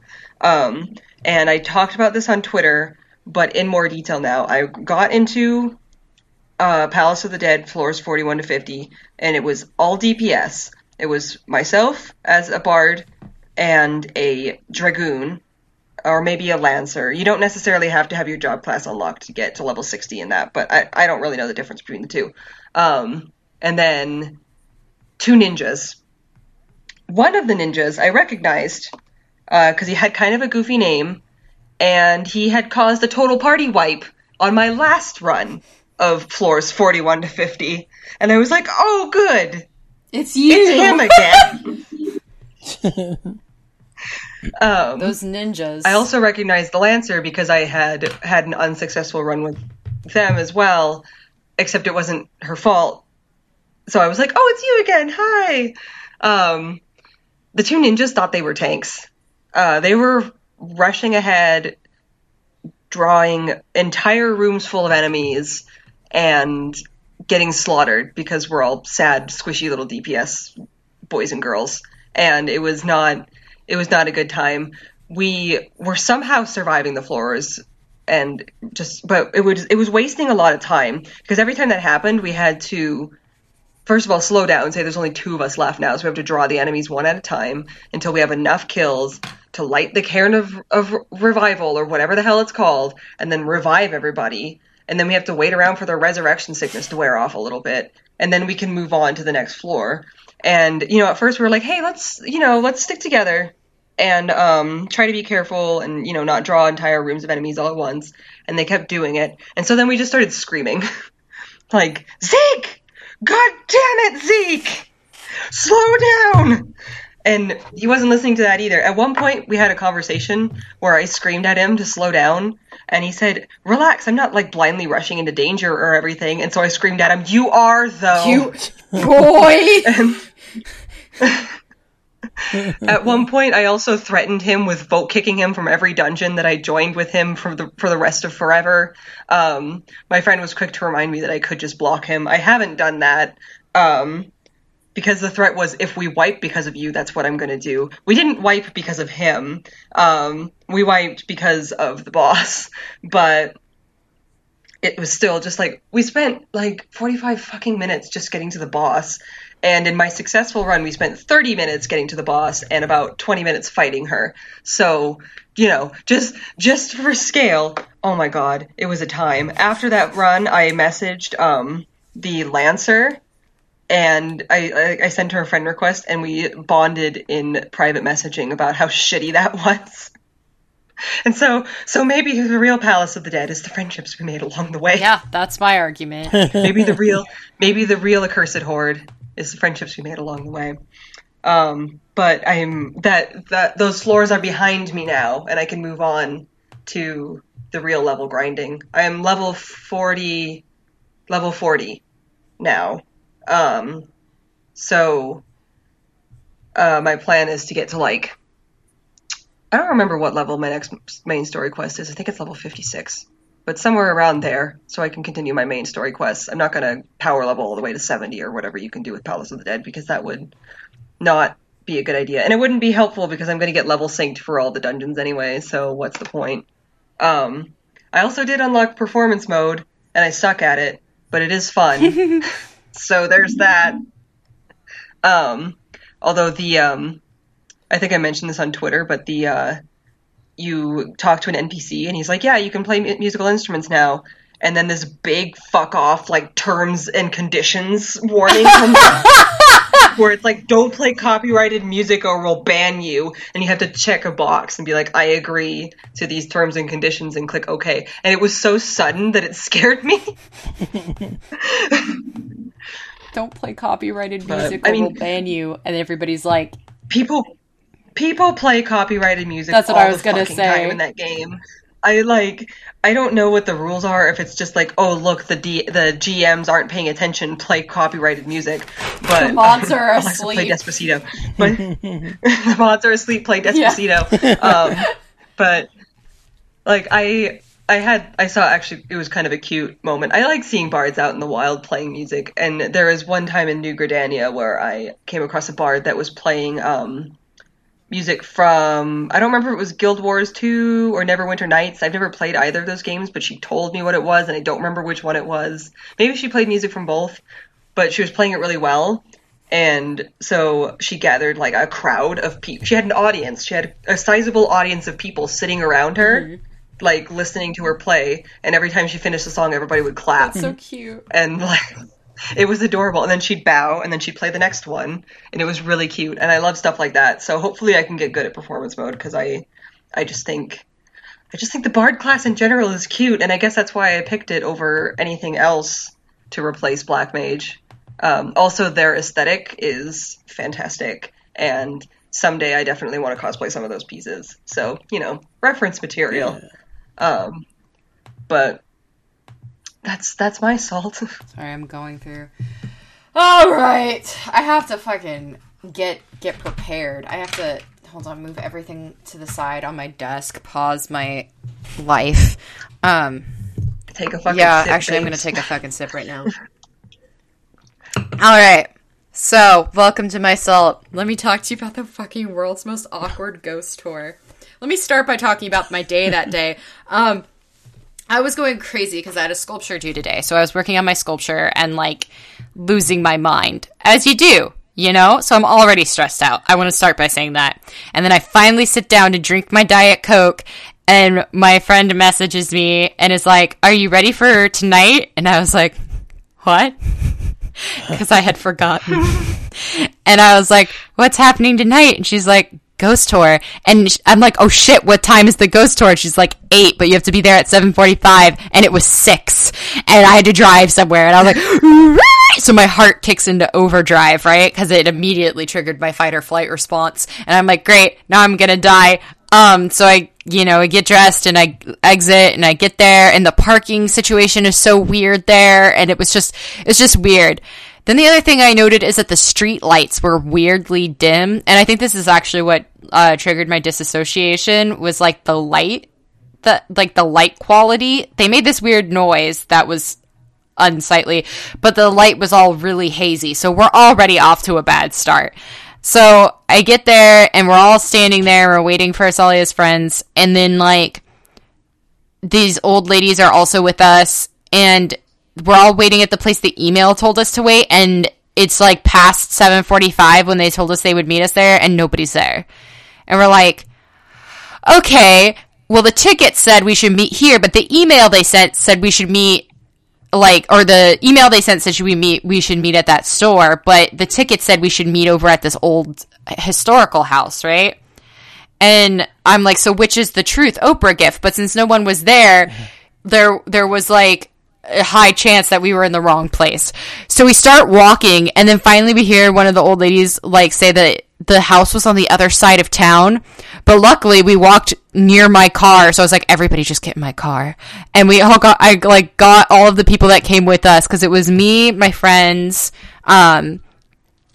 and then one of my friends' friends and their friend or their girlfriend. So there were 5 of us in my group, and we all get in the car and we drive to this historical house. Also, they told us to wear jackets, but it's sweaty as shit outside, and I made the mistake of wearing a jacket. So already I'm losing my goddamn mind, and I'm really hot, but I'm not wearing, I set it up so I couldn't take my jacket off, which was my first mistake. And we get to this old house, and we're signing our waivers, so that if we trip and fall in the street and die, it's not their problem. And there's this one lady in our group that immediately looks like she doesn't want to be there, right? Also, I want to say that most of this group was just like old white ladies, 90% of it. And but anyway, there's this one lady in a group who does not want to be there. Like, we just look over there, and I just see in her eyes that she looks depressed, and she looks like she doesn't want to be there. So I'm like, okay, that's there. So then this guy starts talking he's actually been on the show The Haunting, I guess. That's his big claim to fame, and he goes to supernatural conventions around the US. I can't wait till Jeremy hears this.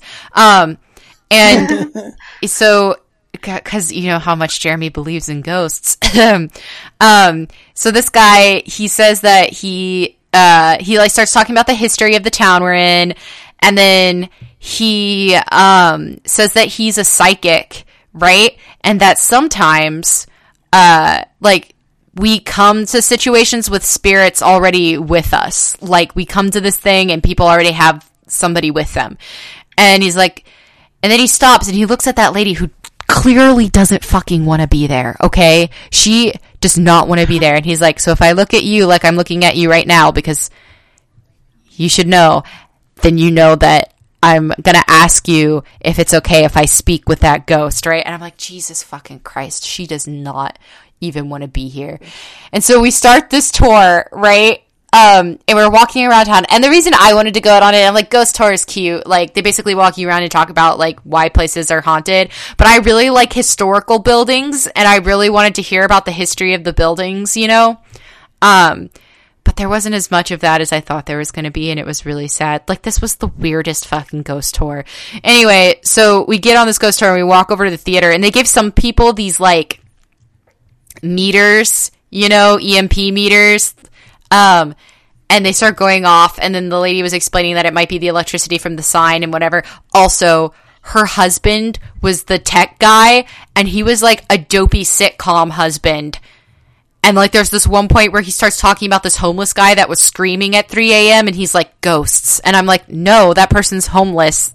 I would probably scream at 3 a.m. too. Like, this has nothing to do with ghosts. That man is just homeless. Anyway, then they're talking about this app we can use, which already sounds amazing. And there's like, if you go, like this one person and one of my friends checked the app himself, and he's like, science in quotation marks. And while this is all happening, these two kids come up behind us, and they're just sitting there watching us on their bikes. And finally, one of the ladies is like, can I help you? And the kid is like, what is this? Do you have permission to be here? Like, can y'all just loiter like this? And then they start like pretending to fall off their bikes and screaming, and like the old white ladies don't know what to do, and it was a big awkward time for all of us, right? Like, oh my god. So finally the kids leave, and then the guy starts talking to the woman. He's like, I should let you know that this, and he says something about this woman, this person, like there's a woman, and then he says something about like Ireland or something. I don't fucking know. And then he specifically talked about Scotch-Irish heritage, which was funny because our Scottish friend Richard was in Ireland, so I thought that was funny. Anyway, it was only funny for a second until she said that her mom was Scotch-Irish, but also that her mom had died recently, and by recently, she meant 2 hours before this ghost tour. What? Why did she still go on the ghost tour? I don't fucking know, right? So, like, no, like, she says that. So she says that her mom died recently, and then she said today, so now it's already more awkward, right? And, like, the air of the ghost tour is getting progressively and I, who was already, like, on the edge of glory, left my body. Like, that was it. Like, I was outside of my body. And then she said that she got the call, like, she had talked to her mom earlier, and it was her dad's birthday or something, and then, like, she got the call about her mom dying, like, 2 hours before the ghost tour. And I'm just like, what? And so then someone goes, why are you on the ghost tour? And she's like, I wanted to be with my friends. Now, not to diss her friends, because I don't fucking know them, but and they're all like, they have their hands on her back, right? Like, that's gonna help. And I'm sorry, if my friend's, like, parent died or something, and they called me and they're like, I need to be with you, and I need to be with friends right now, but, like, I know we're going on this ghost tour. Can we not go on the ghost tour? Or can I, like, I immediately would be like, fuck the ghost tour. Let's go get some ice cream and sit down and talk and watch a movie or something. You know what I'm saying? Like, normal stuff you do. not go on a ghost tour where we're going to be talking about dead people the whole time. Like, it seems like a particularly triggering event to go to after a death. You know what I'm saying? Like, it was so weird, right? So now the fucking ghost tour is imbued with this energy, right? So I grab my friend's arm and I'm like, but quietly. So we're going on this ghost tour. We're walking around, but it's also like this is downtown of this area that we're in, and they're just bars. Like, all the historical buildings are basically bars now. So drunk high people just keep wandering out of the bar and like be like, "Whoa, dude, what are all these people here?" And I like asking the people questions, and then like the old white lady kept getting really upset, right? And I'm like, well, what do you expect? We're in the bar district. And then there was like a fucking vape store, and I was just hit full force with vape. And like, we were talking about all these like ghosts, and there was that one point where someone's asking about cold spots because it was suddenly cold. And then I turned to my friend and I'm like, aren't we closer to the water right now? And she's like, shh. Right? And then we're talking about orbs and catching orbs in photos, which, like, it was just, I'm having a really hard time paying attention because I'm leaving my body, right? And then we get to this, like, we get to what's now a comic book store. I don't remember what it was before. It was a comic book store for years and years and years. And before that, it used to be, like, a poker hall. And this guy, supposedly, according to the local historians, was dealing cards from the bottom of the deck. He was a young man, like 19, but he was dealing cards from the bottom of the deck and was shot, as you did in the old 1800s days. Like, that's how they settled things back in the day. They're like, you've been cheating? You've been cheating me, boy? You did. I'm glad that I don't live in the Wild West, but because that's how they settled problems. But and they're like, and you know why the meter's going off? And we looked in there and everybody was playing poker, because apparently this comic book shop also has a poker night, which seems weird to me, but whatever. And I'm like, okay. So also there are Mason buildings there. The Freemasons are everywhere, and they also have, like, a club meeting house there with all the, like, symbols and shit on the walls, and he's like, and because they're Masons, so I don't know how many of you know this, but in California, you can't build buildings with brick, and they have to be reinforced. However, Masons, brick, they have to have brick. So this building basically had a big-ass sign on it that was like, if this building falls over, this building is not to code, so if there's an earthquake, it'll probably fall over, which is probably a bad thing since, like, the town had caught on fire multiple times from other earthquakes because this is California and this is what happens. Like, it was a wild ride. Then there's, like, this one point where we get to this like this other place, and he starts talking about how when our pets die, they're still with us, and then it went nowhere. Like that, he just mentions it. He just goes on the story about his ghost dog, and I'm like, this is a wild ride. And then there's like this haunted barber shop. Hey, wait, isn't that like a Forrest Whitaker movie? I don't know why my mind went there, but I'm like, Forrest Whitaker. He's with us always. We went to this barber shop that's apparently really haunted, or at least the people that work there think it's super duper haunted because they always leave the lights on night because they're too scared to go back. If a single person is closing, they won't go into the back room to flick off the light, and nobody expects them to because apparently there's a room that's like legit, like no one goes in there. So whether or not it's haunted is up for your own belief, but like nobody likes that room. But the guy was talking about how there are these fishermen over by the lighthouse that's there on the like little lake thing. And he was saying that they're up at 3 a.m. to fish. And one time he was talking to them and he's like, why were you guys all standing over by that house? And he's like, oh, we were having a ghost tour. And the guys are like, yeah, there's something wrong with that old house barber shop, hair cutting place. And he's like, there are always people coming out of it at night. Nobody's in there at night. And they just stand there over by the door. And then they go back in. And I'm like, You should know that the lighthouse is not like that far from the place. And I'm sorry, I don't even care if you believe in ghosts or not, but if it's 3 a.m. and also they're wearing all black. If it's 3 a.m. and 3 people in all black are just standing there in front of a doorway, I would not be sitting there. Like, it doesn't have to be a ghost. It could just be 3 dudes. That's fucking weird as hell. Like, you know what I'm saying? Like, I just like, what the hell? So finally we go back to the old historical house, and they're like, we're gonna have an EMP session here and talk to a ghost because this house has exactly 13 spirits. And I'm like, wasn't 13 Ghosts a movie? It sure was. And they're like, we've talked to a few of them, and then they start naming off the ghosts, right? And they're like, but one of the most active ones is this little girl who died here in the late 1800s, and she had polio, and she's like, the rough age is like 7 to 9, right? And so we go up there, and the little like EMP things start going off, and it was really weird. Or the EVP. Or we were doing EVP, and our EMP things went out. I hate that they're all named the same thing. And they start going off, and the lady's like talking to the little girl. But we get up the stairs, and you should know that these stairs are not to code because it's an old historical house. So it's like these narrow stairs. So that already took one of my friends out because she couldn't climb them because she has back problems. So now we're down to 4 people. And we get up there, and there's a doll sitting on the floor. And I was like, oh, fuck no. Right? And my friend grabs me and is like, Jesse! Jesse, now! Because the one thing my tree ma told me is that I'm not allowed to talk to ghosts. True facts. I'm not allowed to engage them. But there we are, like those idiots from BuzzFeed Unsolved, which is also funny because I had just watched the new BuzzFeed Unsolved episode before I remembered that I had to go on this ghost walk.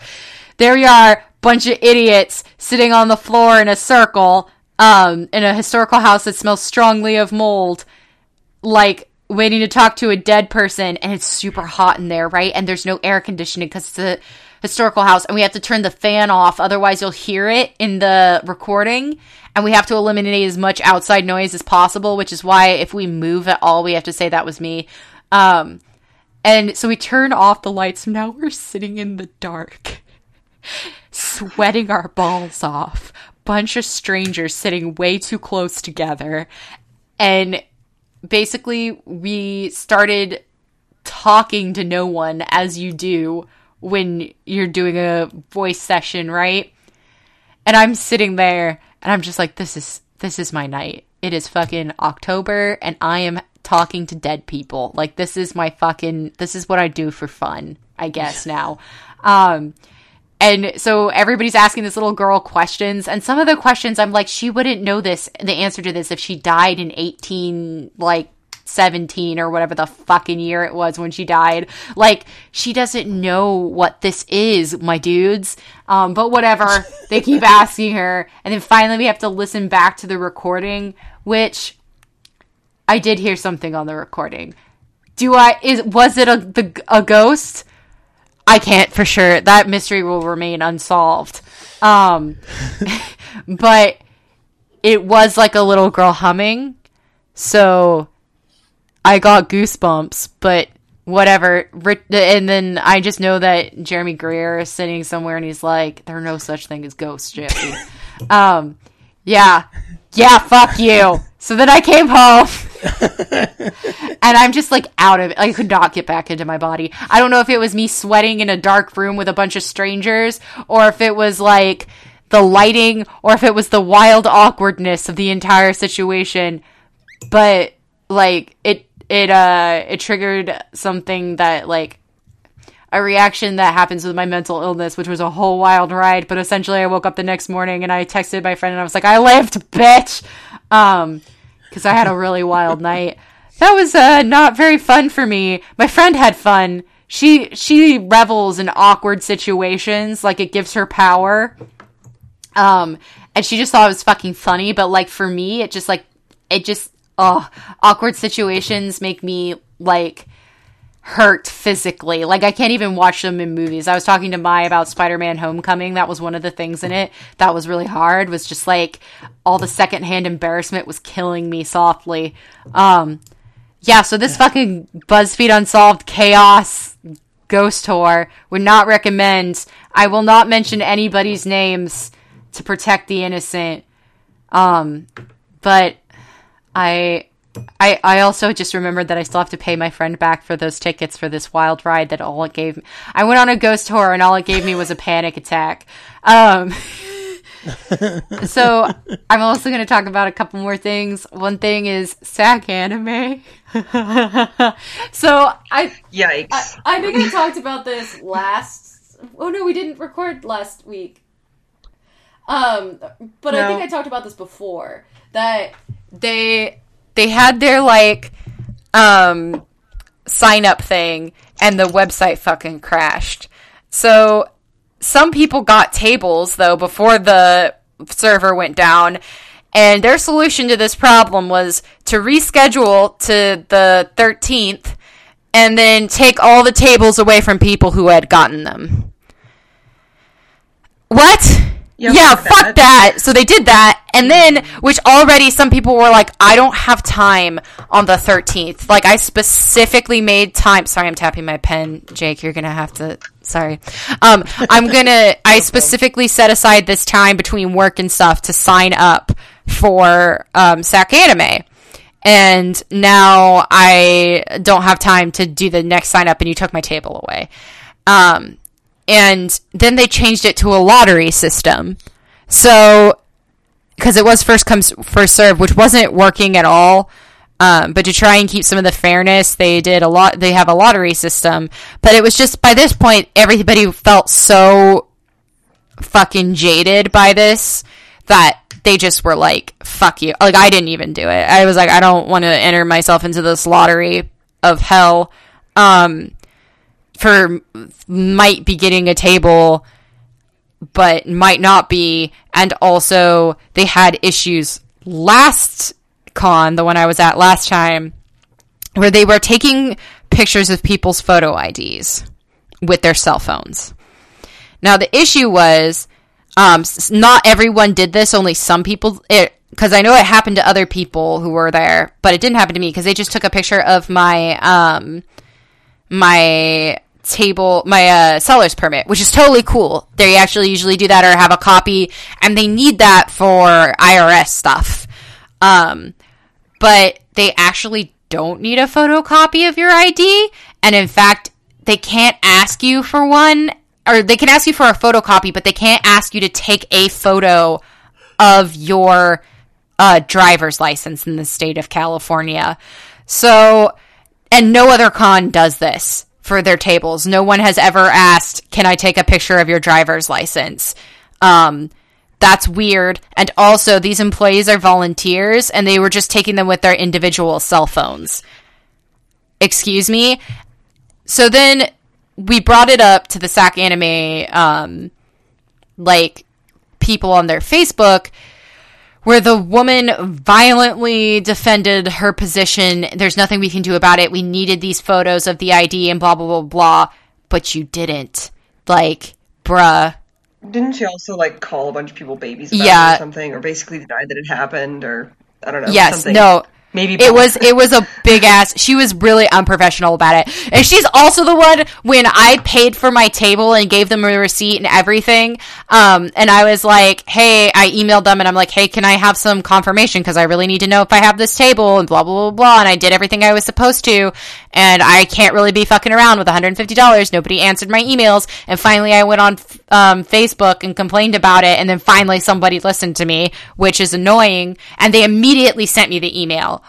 Immediately after I complained about it, someone was like, hey, yeah, we'll get back to you. And they sent me the email. So I'm like, you could have probably done this. All you had to do was check and give me the confirmation. That was it. It was a fucking, a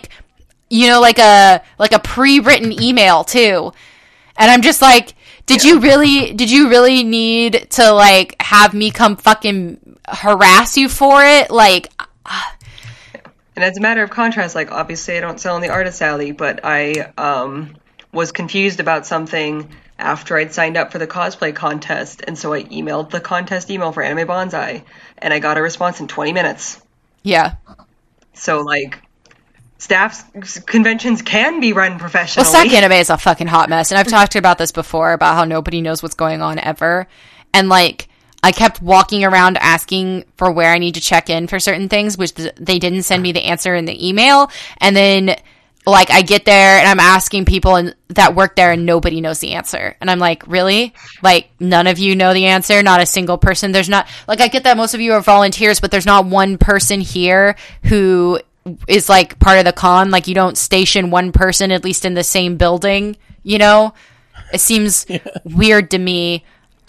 This con is kind of messy, but, like, I feel like SAC Anime, the benefit to it was that, sometimes in cons where you have, portfolio review stuff, you get kind of, like, the same, like, con veterans coming back over and over again. Where SAC Anime, you had new people all the time, but they also, like, didn't ask you about what you were selling ever, and so people who didn't adhere to the rules could just, like, come in and sell shit. It was a weird, the whole thing is weird. Big emails and stuff are going around about it right now, but yeah, that was bullshit. And I think a big part of it is that people just really don't fucking respect the Artist Alley artists, which is bullshit, because, like, 90% of the reason I even go to cons is usually because some artist I want to see is there, or, like, a couple artists I want to see are there, and I, like, want to go buy stuff from them, you know? So I think, you know, like, they really should at least treat us like human beings, or with, like, the same respect that they would treat the vendors, you know? I'm not asking for a lot. I'm just asking for basic human decency and treating me. And she also told the Artist Alley people who were complaining about it that the con, they were working, like, when you sell at their con, you're working for SAC Anime and they're your employer. No, we're individually employed. Like, when we're going there, we're selling our wares. We're buying a space that we can sell at, but you're not our employer. I'm still my employer. Like, you can have rules about how we treat the space, but you can't fucking boss me around like I'm, like, at the bottom tier of my retail job. You don't have that kind of control over me. The artists still have autonomy. Like, the vendors aren't suddenly your employers when they come to vend stuff there. When they come to vend, why are we your employees? Like, I don't understand. It's just weird. So yeah, I have big beef, which is sad, because the best part about that con were the people, specifically the other artists in Artist Alley were really rad, and I met a lot of people, and that was super cool. There's a special kind of camaraderie from working Artist Alley, especially when people come up and say asinine things and then leave, and we can all just look at each other like, did that just happen? Or, like, when somebody put stuff on my table and then the lady across from us was like, I'm gonna fight you, because she was, like, a con veteran. Like, she'd been doing this for years. And so, like, she saw that somebody came and just put their junk on my table, and she was like, no way with that. But yeah, SAC Anime, that was really unprofessional. It was messy. This whole situation has been messy, because SAC Anime does a winter and a summer con, and this one was for the winter one, which is in January, that I won't be going to. But I mean, like, also the table's at a fair price, because it's $150, which sounds like a lot, but, like, that, it's definitely gone for more. Oh yeah, like, I'm pretty sure that AX is over $300 now. Like, to rent your table. Too. I have, like, Comic-Con, there's no touching that, but, like, I know that, like, AX is huge. Fanime is really expensive as well now. So it's nice to have cons that, like, have decent prices for the tables, but at what other emotional and mental cost? Yeah.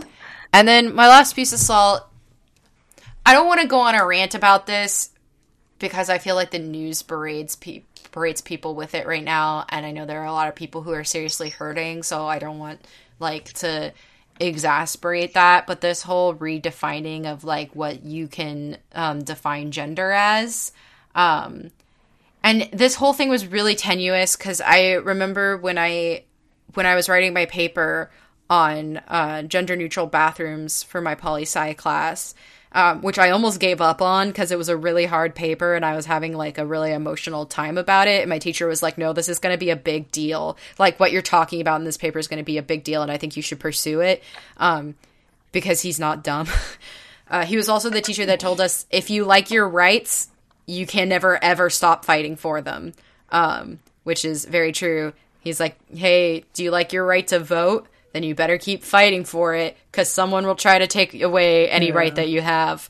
And he's not wrong, because if people think you're sleeping on stuff, they will take advantage of that. But I remember talking about this and whether or not they could apply Title IX, which inhibits like gender-based discrimination. Technically, it focused originally on sports programs and other programs for the school that the men's and women's had to have the same, and it also had to do with enrollment. Like the same money had to be put into those programs, and also like they had to do with enrollment. So when they started talking about whether or not trans students could use the bathroom that matched their gender identity, they started to try and they based their argument on Title IX, which then there was a whole argument about whether or not you could use Title IX for that argument, as there is. I'm not as proficient in law as maybe Kay, but I don't know shit about that. Yeah. One, so I mean, besides what everybody. Yeah. knows about So the basis of the argument was, can we use Title IX for this? And there was a whole argument about it. And basically in this letter about it, Obama's administration decided that your gender would correspond with your personal gender identity and not based on your biological sex. Whereas this administration is trying to essentially say that legally your gender would be whatever your biological sex is.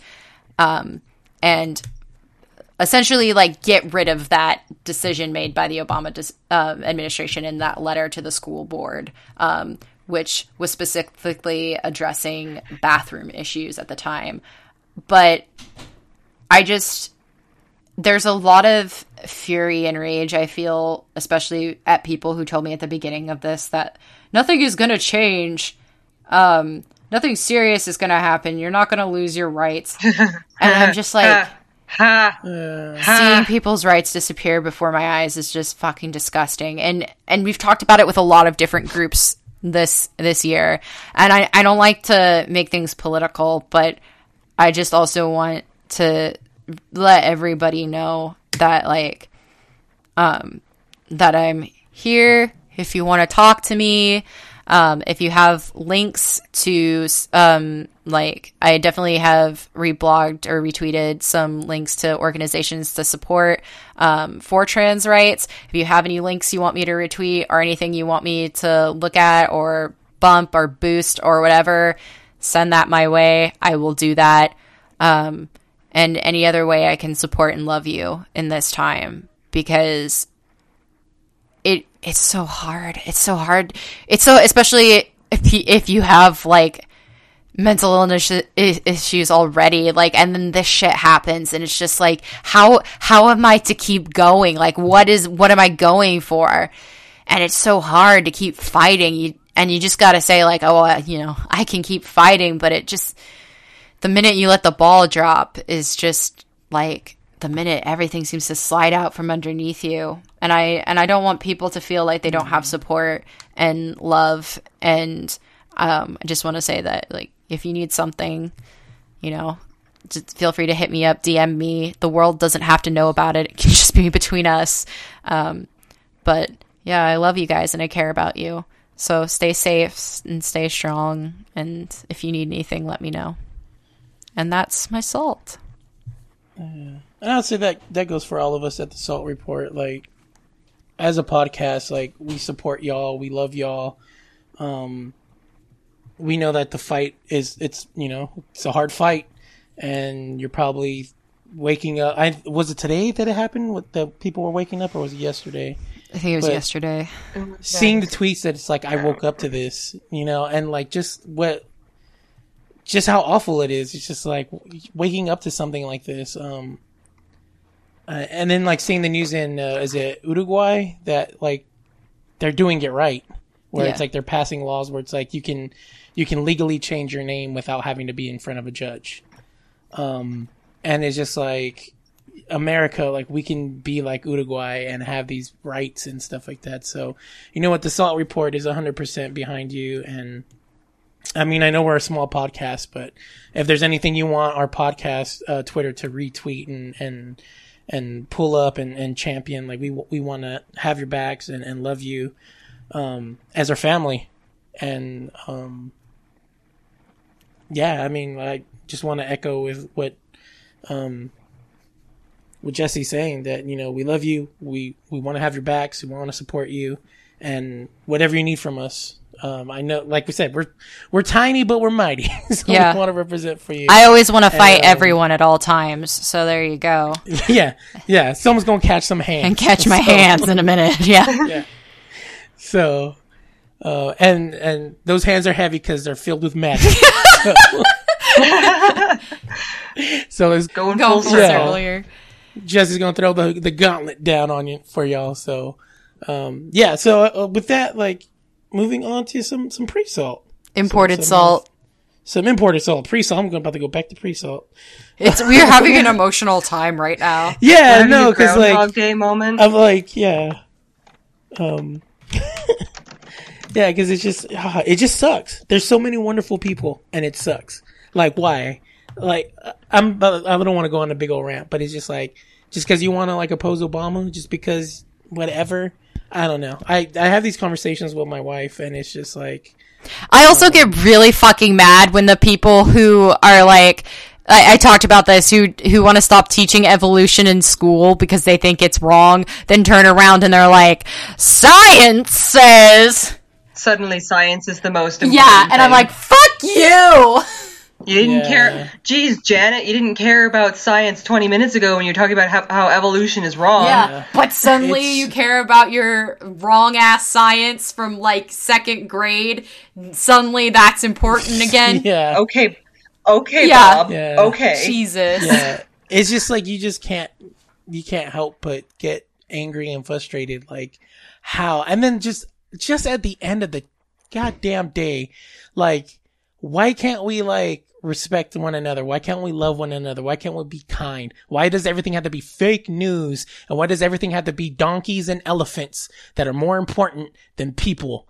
And all I can think about is like that whole like that movie that's coming out, The Hate U Give, and it's supposed to be based on the like Tupac thing that's like Thug Life. It's like the hate you give little infants fucks everyone. Because I'm like, these kids are going to grow up, and when you're old and shitty, they're gonna have stuff for you. Like, they can either shape the world for good or bad, and they might decide to go get some revenge on some of the bullshit you're pulling on these young kids. Like, all I can think about, especially like with like the whole gun legislation, all these people like taking pictures with their guns, like, come and take it from me. Like, those kids in Florida probably never had the wildest imaginative anything about being politicians. But now these kids are determined to change this law, which it sucks that it took a tragedy to like put a fire in these kids. But at the same time, like, look what it took.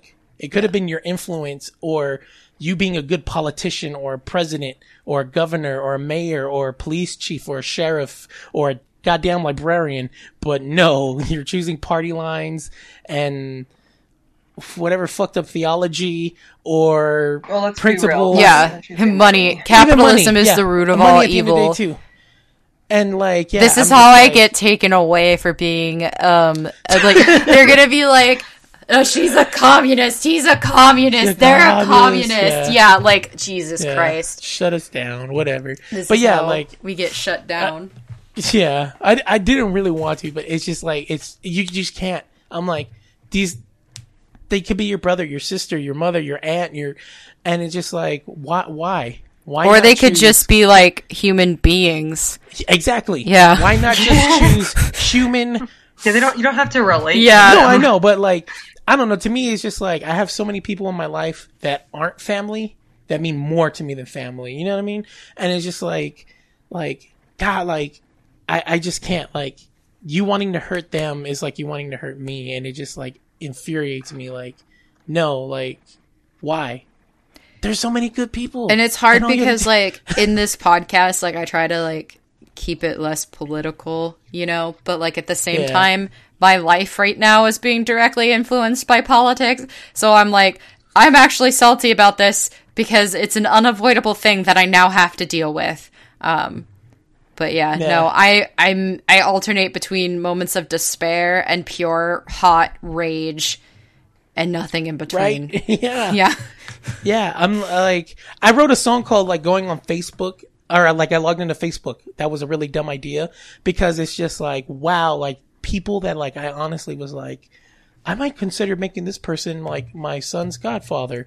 I'm like, holy fucking shit. Suddenly you're like, please do not touch my child. Do not be near my child. Yo, like I honestly, I don't know how to face them again. And I don't know if I'm going to be in a situation where it's like, I have to see them face to face, but like during this Kavanaugh bullshit and during the Trump bullshit, I'm like, how are you not a goddamn decent human being?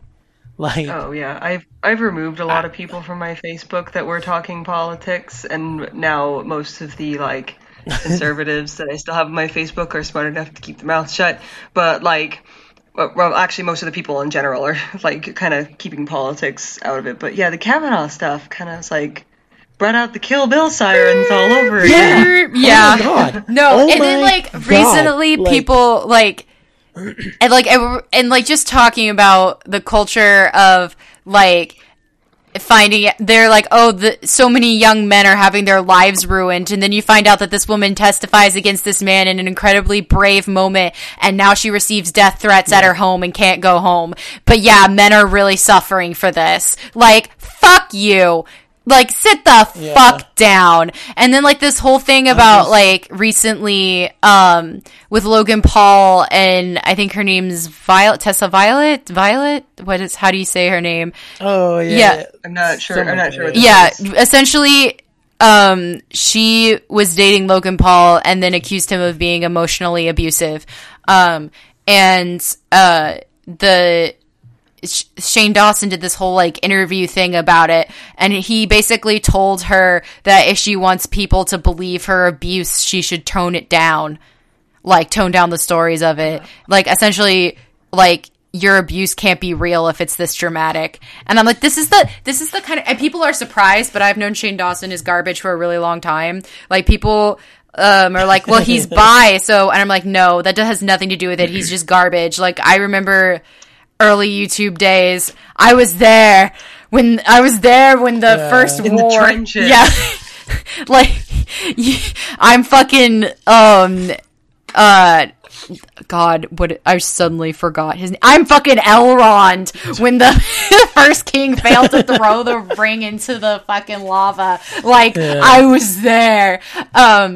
But yeah, no, it's just that kind of shit. Like, it's like, how do I keep my life and my politics separate when this kind of shit is just being reflected back at me with my fucking social media? Like, just accusing basically women of lying, or is like the first go-to that people don't even fucking consider, like, that perhaps maybe this female, like, oh, well, she was dating a rich guy, so then clearly she's lying about her abuse. Excuse me?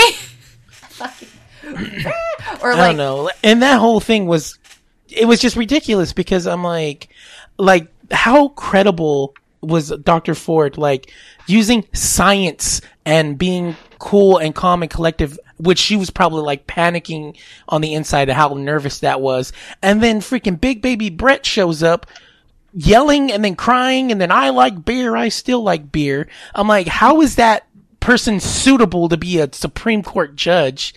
And I'm like, yeah, I'm like, leaving my body. I don't necessarily know much about Supreme Court. I'm no Supreme Court expert, but I'm pretty sure Yeah. that I wouldn't make a good Supreme Court judge because I start crying when I'm arguing. So I know for a fact. Well, I mean, I would imagine Supreme Court justices usually are judges at the lower courts before this, so I imagine that tendency usually is supposed to get beaten out of them long Yeah. before then, but sometimes people just manage to slip through. Yeah, this dude doesn't even look like he should be on the people's court. That's how bad he is. Yeah, like, But women are too emotional. oh for yeah. politics. I'm just Judge like- Judy would never have broken down like that, is all I'm saying. Yeah. I just remember having like conversations with my wife where I was just like, I'm like, if it were me and like I was, quote unquote, innocent, I wouldn't be like, oh, give me a hearing. And because that was one of his things, like I asked for a hearing the next day. I would have legit been like, no, call FBI. And they were like, they want Trump. I don't care what the president wants. I want my name, like supposedly if, it was like one of the fake crying wolf things. Yeah. I'm like, no, like, why didn't it, like, if you were an honorable person. Investigate me, Yeah, fine. do it. Like, Come you know what at I mean? me, bro, I'm yeah, ripped. turn to, yeah, you know what I mean? Like, I would have turned to my wife and be like, you know what? They're gonna probably tell you some weird shit that's on my search history. Let me tell you now what they're gonna find. But like, you know what I mean? Come clean. But like, if you were legit, like, cause then he tried to even pass that whole like, I'm not trying to take away from this experience. Like maybe this did happen to her, but it wasn't me. It was another man. And I'm like, no, dog. Like you didn't hear him say that? No. He had this like I'm not trying to negate the allegation. Like the Shaggy defense. yeah. Wasn't me. It wasn't me. It probably did happen to you. And, I'm so sorry it did, but it wasn't me. You've got me, after 30 years, it must have been someone else. When I'm like, when she's like, in your hippocampus, it is ingrained, it is burned into your, I'm like, I didn't even know what that word was until she said it. So I'm like, losing my mind over here. yeah, I'm sorry, the doctor using scientific terms. And I'm like, but no, you don't believe her? And some of the stuff that was on Facebook, I was just like, y'all are like breaking my heart because y'all don't even have common human decency to be like, They're just, to just put away there are politics and be just like, certain people in my family I knew I could never talk to about this. And that's sad. And all of them are Yeah. men. So that's the real Yeah. sad part is like, I wish that I could reach out and there are things that I wish I could tell them that I know I can't. And they'll never get to know that part of me because they don't make me feel safe. And that at the end of the day, when you side with people like that, you essentially tell every person who's ever had that experience or an experience like that or known someone who had that experience or just has common empathy that, you're not safe around me. And that's really sad.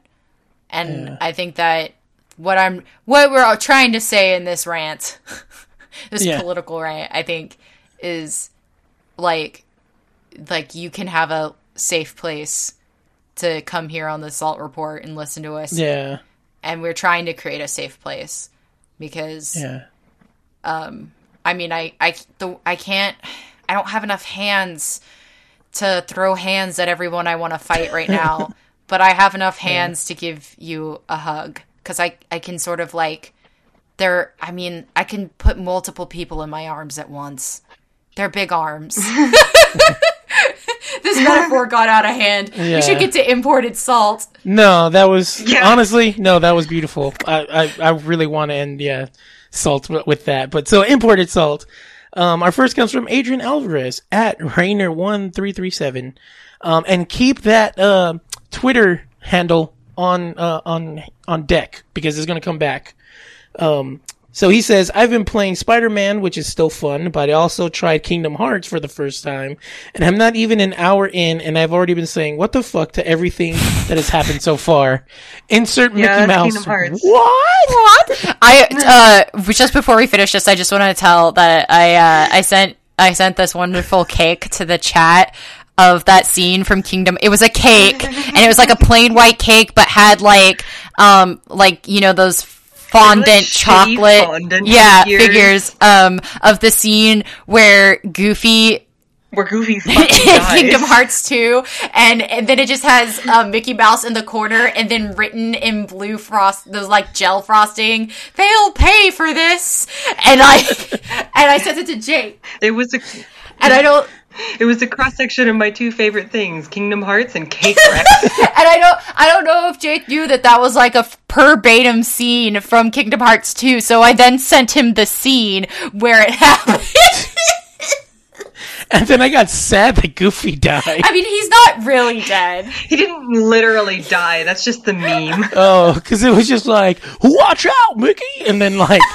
No, they think he's dead, and then they run off and go fight a thing, and then he gets up and is like, "What's happening, folks?" Oh, no way. I was just like, because they're like, I can't believe this is happening, and I'm like, I can't do it. Fucking killed Goofy. The meme in Kingdom Hearts is like, I can't believe Goofy fucking died in Kingdom Hearts 2. Rip Goofy. And Yeah. I just fucking the best part is when Mickey Mouse is like clench his fist. They'll pay for this, and then rips off his like jacket thing.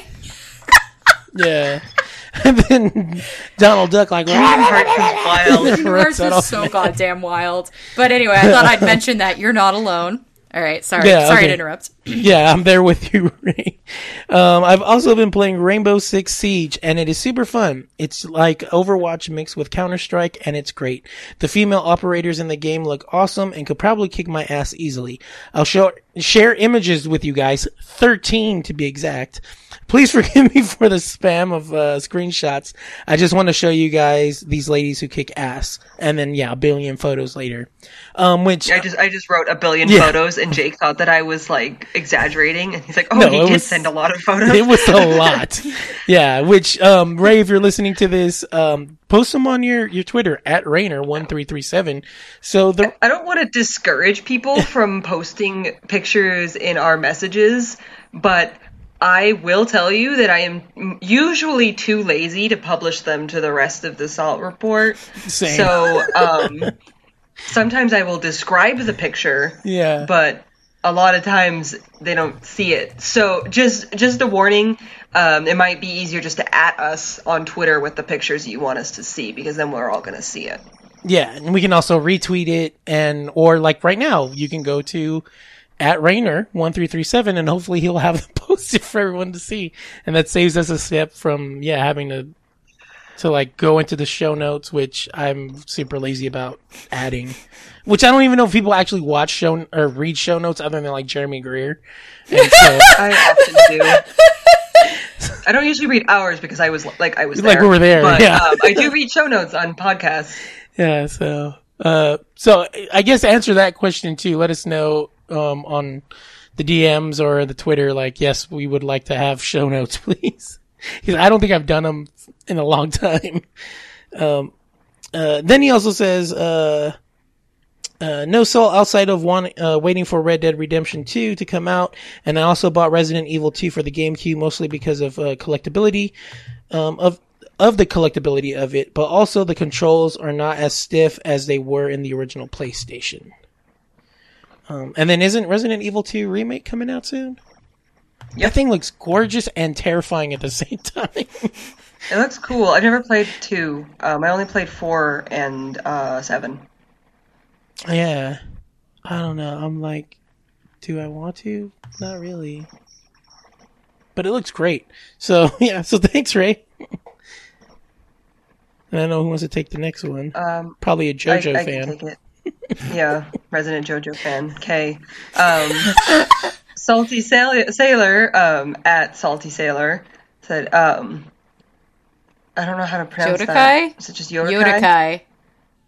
Yodakai's Freaking You is now a canonical JoJo reference. The new Soul Calibur has still not come out, and I am still not impaling my enemies with Soul Edge. Also, an unexpected love story has emerged between Donald Trump and the solar eclipse caused by Kanye's ego. Also, I was told Goblin Slayer was a spiritual successor to Berserk made by a guy who plays D&D, and what I got was a full-on gang rape in the first 10 minutes of the series, and a horde of rabid fans insisting I'm a snowflake for having problems with full-on gang rape. Crunchyroll should have had a warning before that one, from what I've heard. Like, that's the main problem. Like, if you have that content in your anime, fucking whatever, but there needs to be some sort of content warning. Like at least a mature content thing, like an MA. Oh, like on movies on television, they'll be like, this movie contains... like, this is rated TV. Yeah, and then it contains, and then lists, like, the reasons it's rated that. I think... And it's my understanding that Crunchyroll usually does that, but they didn't have one for Goblin Slayer, that's or maybe fucked they up. didn't put it up right away. Like, I remember watching Adult Swim, and they would put extra warnings in front Yeah. of shows that were especially violent, like Ghost in the Yeah. Shell, or the last few episodes of Full Metal Alchemist. Yeah. But, like, yeah, that's the main issue, is that it was not properly labeled. Yeah. Yeah. Um, Which is also not fair to be like. Also, it "You're doesn't look like racist." Berserk. Like, Berserk looks like a show that would be kind of dark, but Goblin Slayer's art style is not yeah. quite as intense. Oof. Berserk warned you, but did it though? Because I was not ready for mean- Griffith. I mean, Like, I don't think anything could have Griffith happens prepared me. Yeah.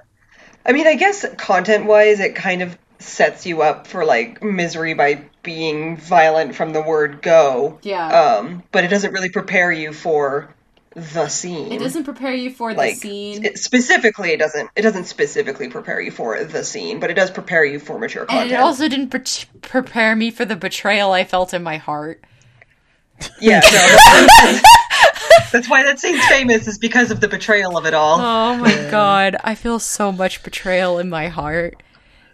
When I was at Anime Bonsai, I saw a shirt that I did seriously consider getting of, it was a Berserk shirt, and it had both Griffith and Guts on it, and I was like, I think I'll just get sad every time I wear it. I'm like, I hate this now. I don't know what I was expecting when I went into that show, but yeah, that's full-on gang rape. It's just fucking... You can't prepare people for that, but, like, you can at least warn them. I don't know. Also... This show contains explicit scenes of graphic violence, including sexual violence. Viewer discretion is advised. Yes. That's all it needs. Yeah. Yeah. Also... And then people can be like, ugh, if they want to. That's me. Bounce. I'm the person who, like, it's like AO3 lets you, now in the exclude category, lets you tag things you absolutely do not want to see instead of just stuff to include. So now you can take rape and non-con and jam them into the exclude and then not have to fucking just scroll past it at top speed on the introduction, like in the little things. Because sometimes even the, like, little... like blurbs have something you don't want to see in there, the summaries. So now it just takes them all out for you. And I'm like, look at this. Look how fucking useful this exclude feature is. Yeah. I did see a bunch of Berserk fans being total assholes to people who were upset about the Goblin Slayer thing. Like, Well, fuck you. yeah, just because Berserk's worse doesn't make it cool that these people got surprised with a gang rape. Yeah, like, fuck you. Yeah. Also, this hilarity of Donald Trump and Kanye's ego. Also, Kanye's phone password. Not Kanye's ego, the solar eclipse caused by his ego. The Kanye's phone password was like 0000 or something. Yeah, 6 zeros. Yeah. And he did it on live television. I was actually talking to this about Kanye to my friend, because she was talking about how there was this SNL thing after he had been on about, like, make Kanye, like, 2013 again or 2012 again. I don't remember what it was, is what, like, the Make America Great had again. And she's like, at first she was talking about how people are like, well, that's when they liked him because he was quiet. And my thing was, like, no, like, I don't really think Kanye was ever quiet, but he used to No, he's never been say quiet. stuff like, President Bush doesn't care about black people. Yeah. And right next to Mike Myers. right next to Mike Myers. On Like, TV. like, that was intense, and that was, needed. Like, I'm like, I don't think people necessarily, I mean, of course, some people, like, might miss, like, the aspect of him not being quite as a public figure, but, like, I think most people just remember Kanye who wrote, like, All Falls Down. Like, that's an entirely fucking different Kanye than the Kanye that there is now. And I don't know if this built on his psychological issues. I don't know if this built on the fact that he had bankruptcy issues and now is really concerned about keeping his money, so much so that he will abandon morals to keep his money. Like, I don't really understand what's going on with him. But, like, there are valid reasons people are upset with Kanye. And she was like, that's a fair point. And I'm like, thank you. Because Kanye, I'm like, I can't sleep at night because Kanye used to say stuff like President Bush doesn't care about black people, and now he has fucking lunch with Donald Trump. And it's, you want to talk about a anime betrayal, top 10 anime betrayals. Yeah, Kanye West. I should have seen it coming, though. It's like Griffith. You should have seen it coming, but you didn't, and then it hit you, and it fucking hurt. And you're just like, this is truly pain. I have been shot down in my soul by Kanye West. You were the chosen one, Kanye. We trusted you. We were rooting for you. I mean, I was more like ambiguous, but I did enjoy that he told people to go fuck themselves. But now it's like he tells people who are in trouble to go fuck themselves, not the bourgeoisie anymore. And it's not fun when you become the oppressor. Like, it was cool when you were telling the oppressors to go fuck themselves, but it's not cool when you tell the oppressed people to go fuck themselves and then say slavery was a choice.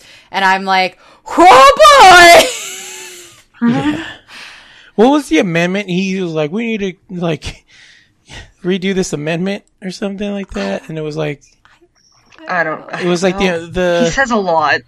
I know, there's so much. It's sad too, but I forget. This podcast has gone on long enough without the Kanye West sour. Yeah, that's like that should be its own bonus episode. It's Kanye Salt. Y'all can do that. No, there's this really funny thing. It was a game where it was like you have to guess whether Jareth the Goblin King said it or if Kanye West said it. Oh god! And some of them were close, and I've seen Labyrinth a lot of times. Jeez.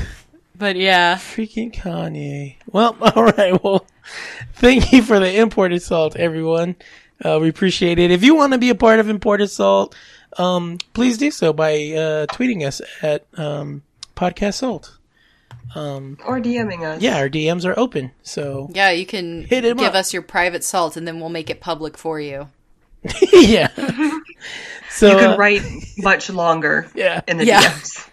Definitely, yeah. So, with that, where can we find everybody on the internet? Kay, let's start with you. You can find me on Twitter and Twitch as Humanity Upgrade, and on Facebook and Instagram as Crowfeather Cosplay. Cool. And Jesse, where can we find you?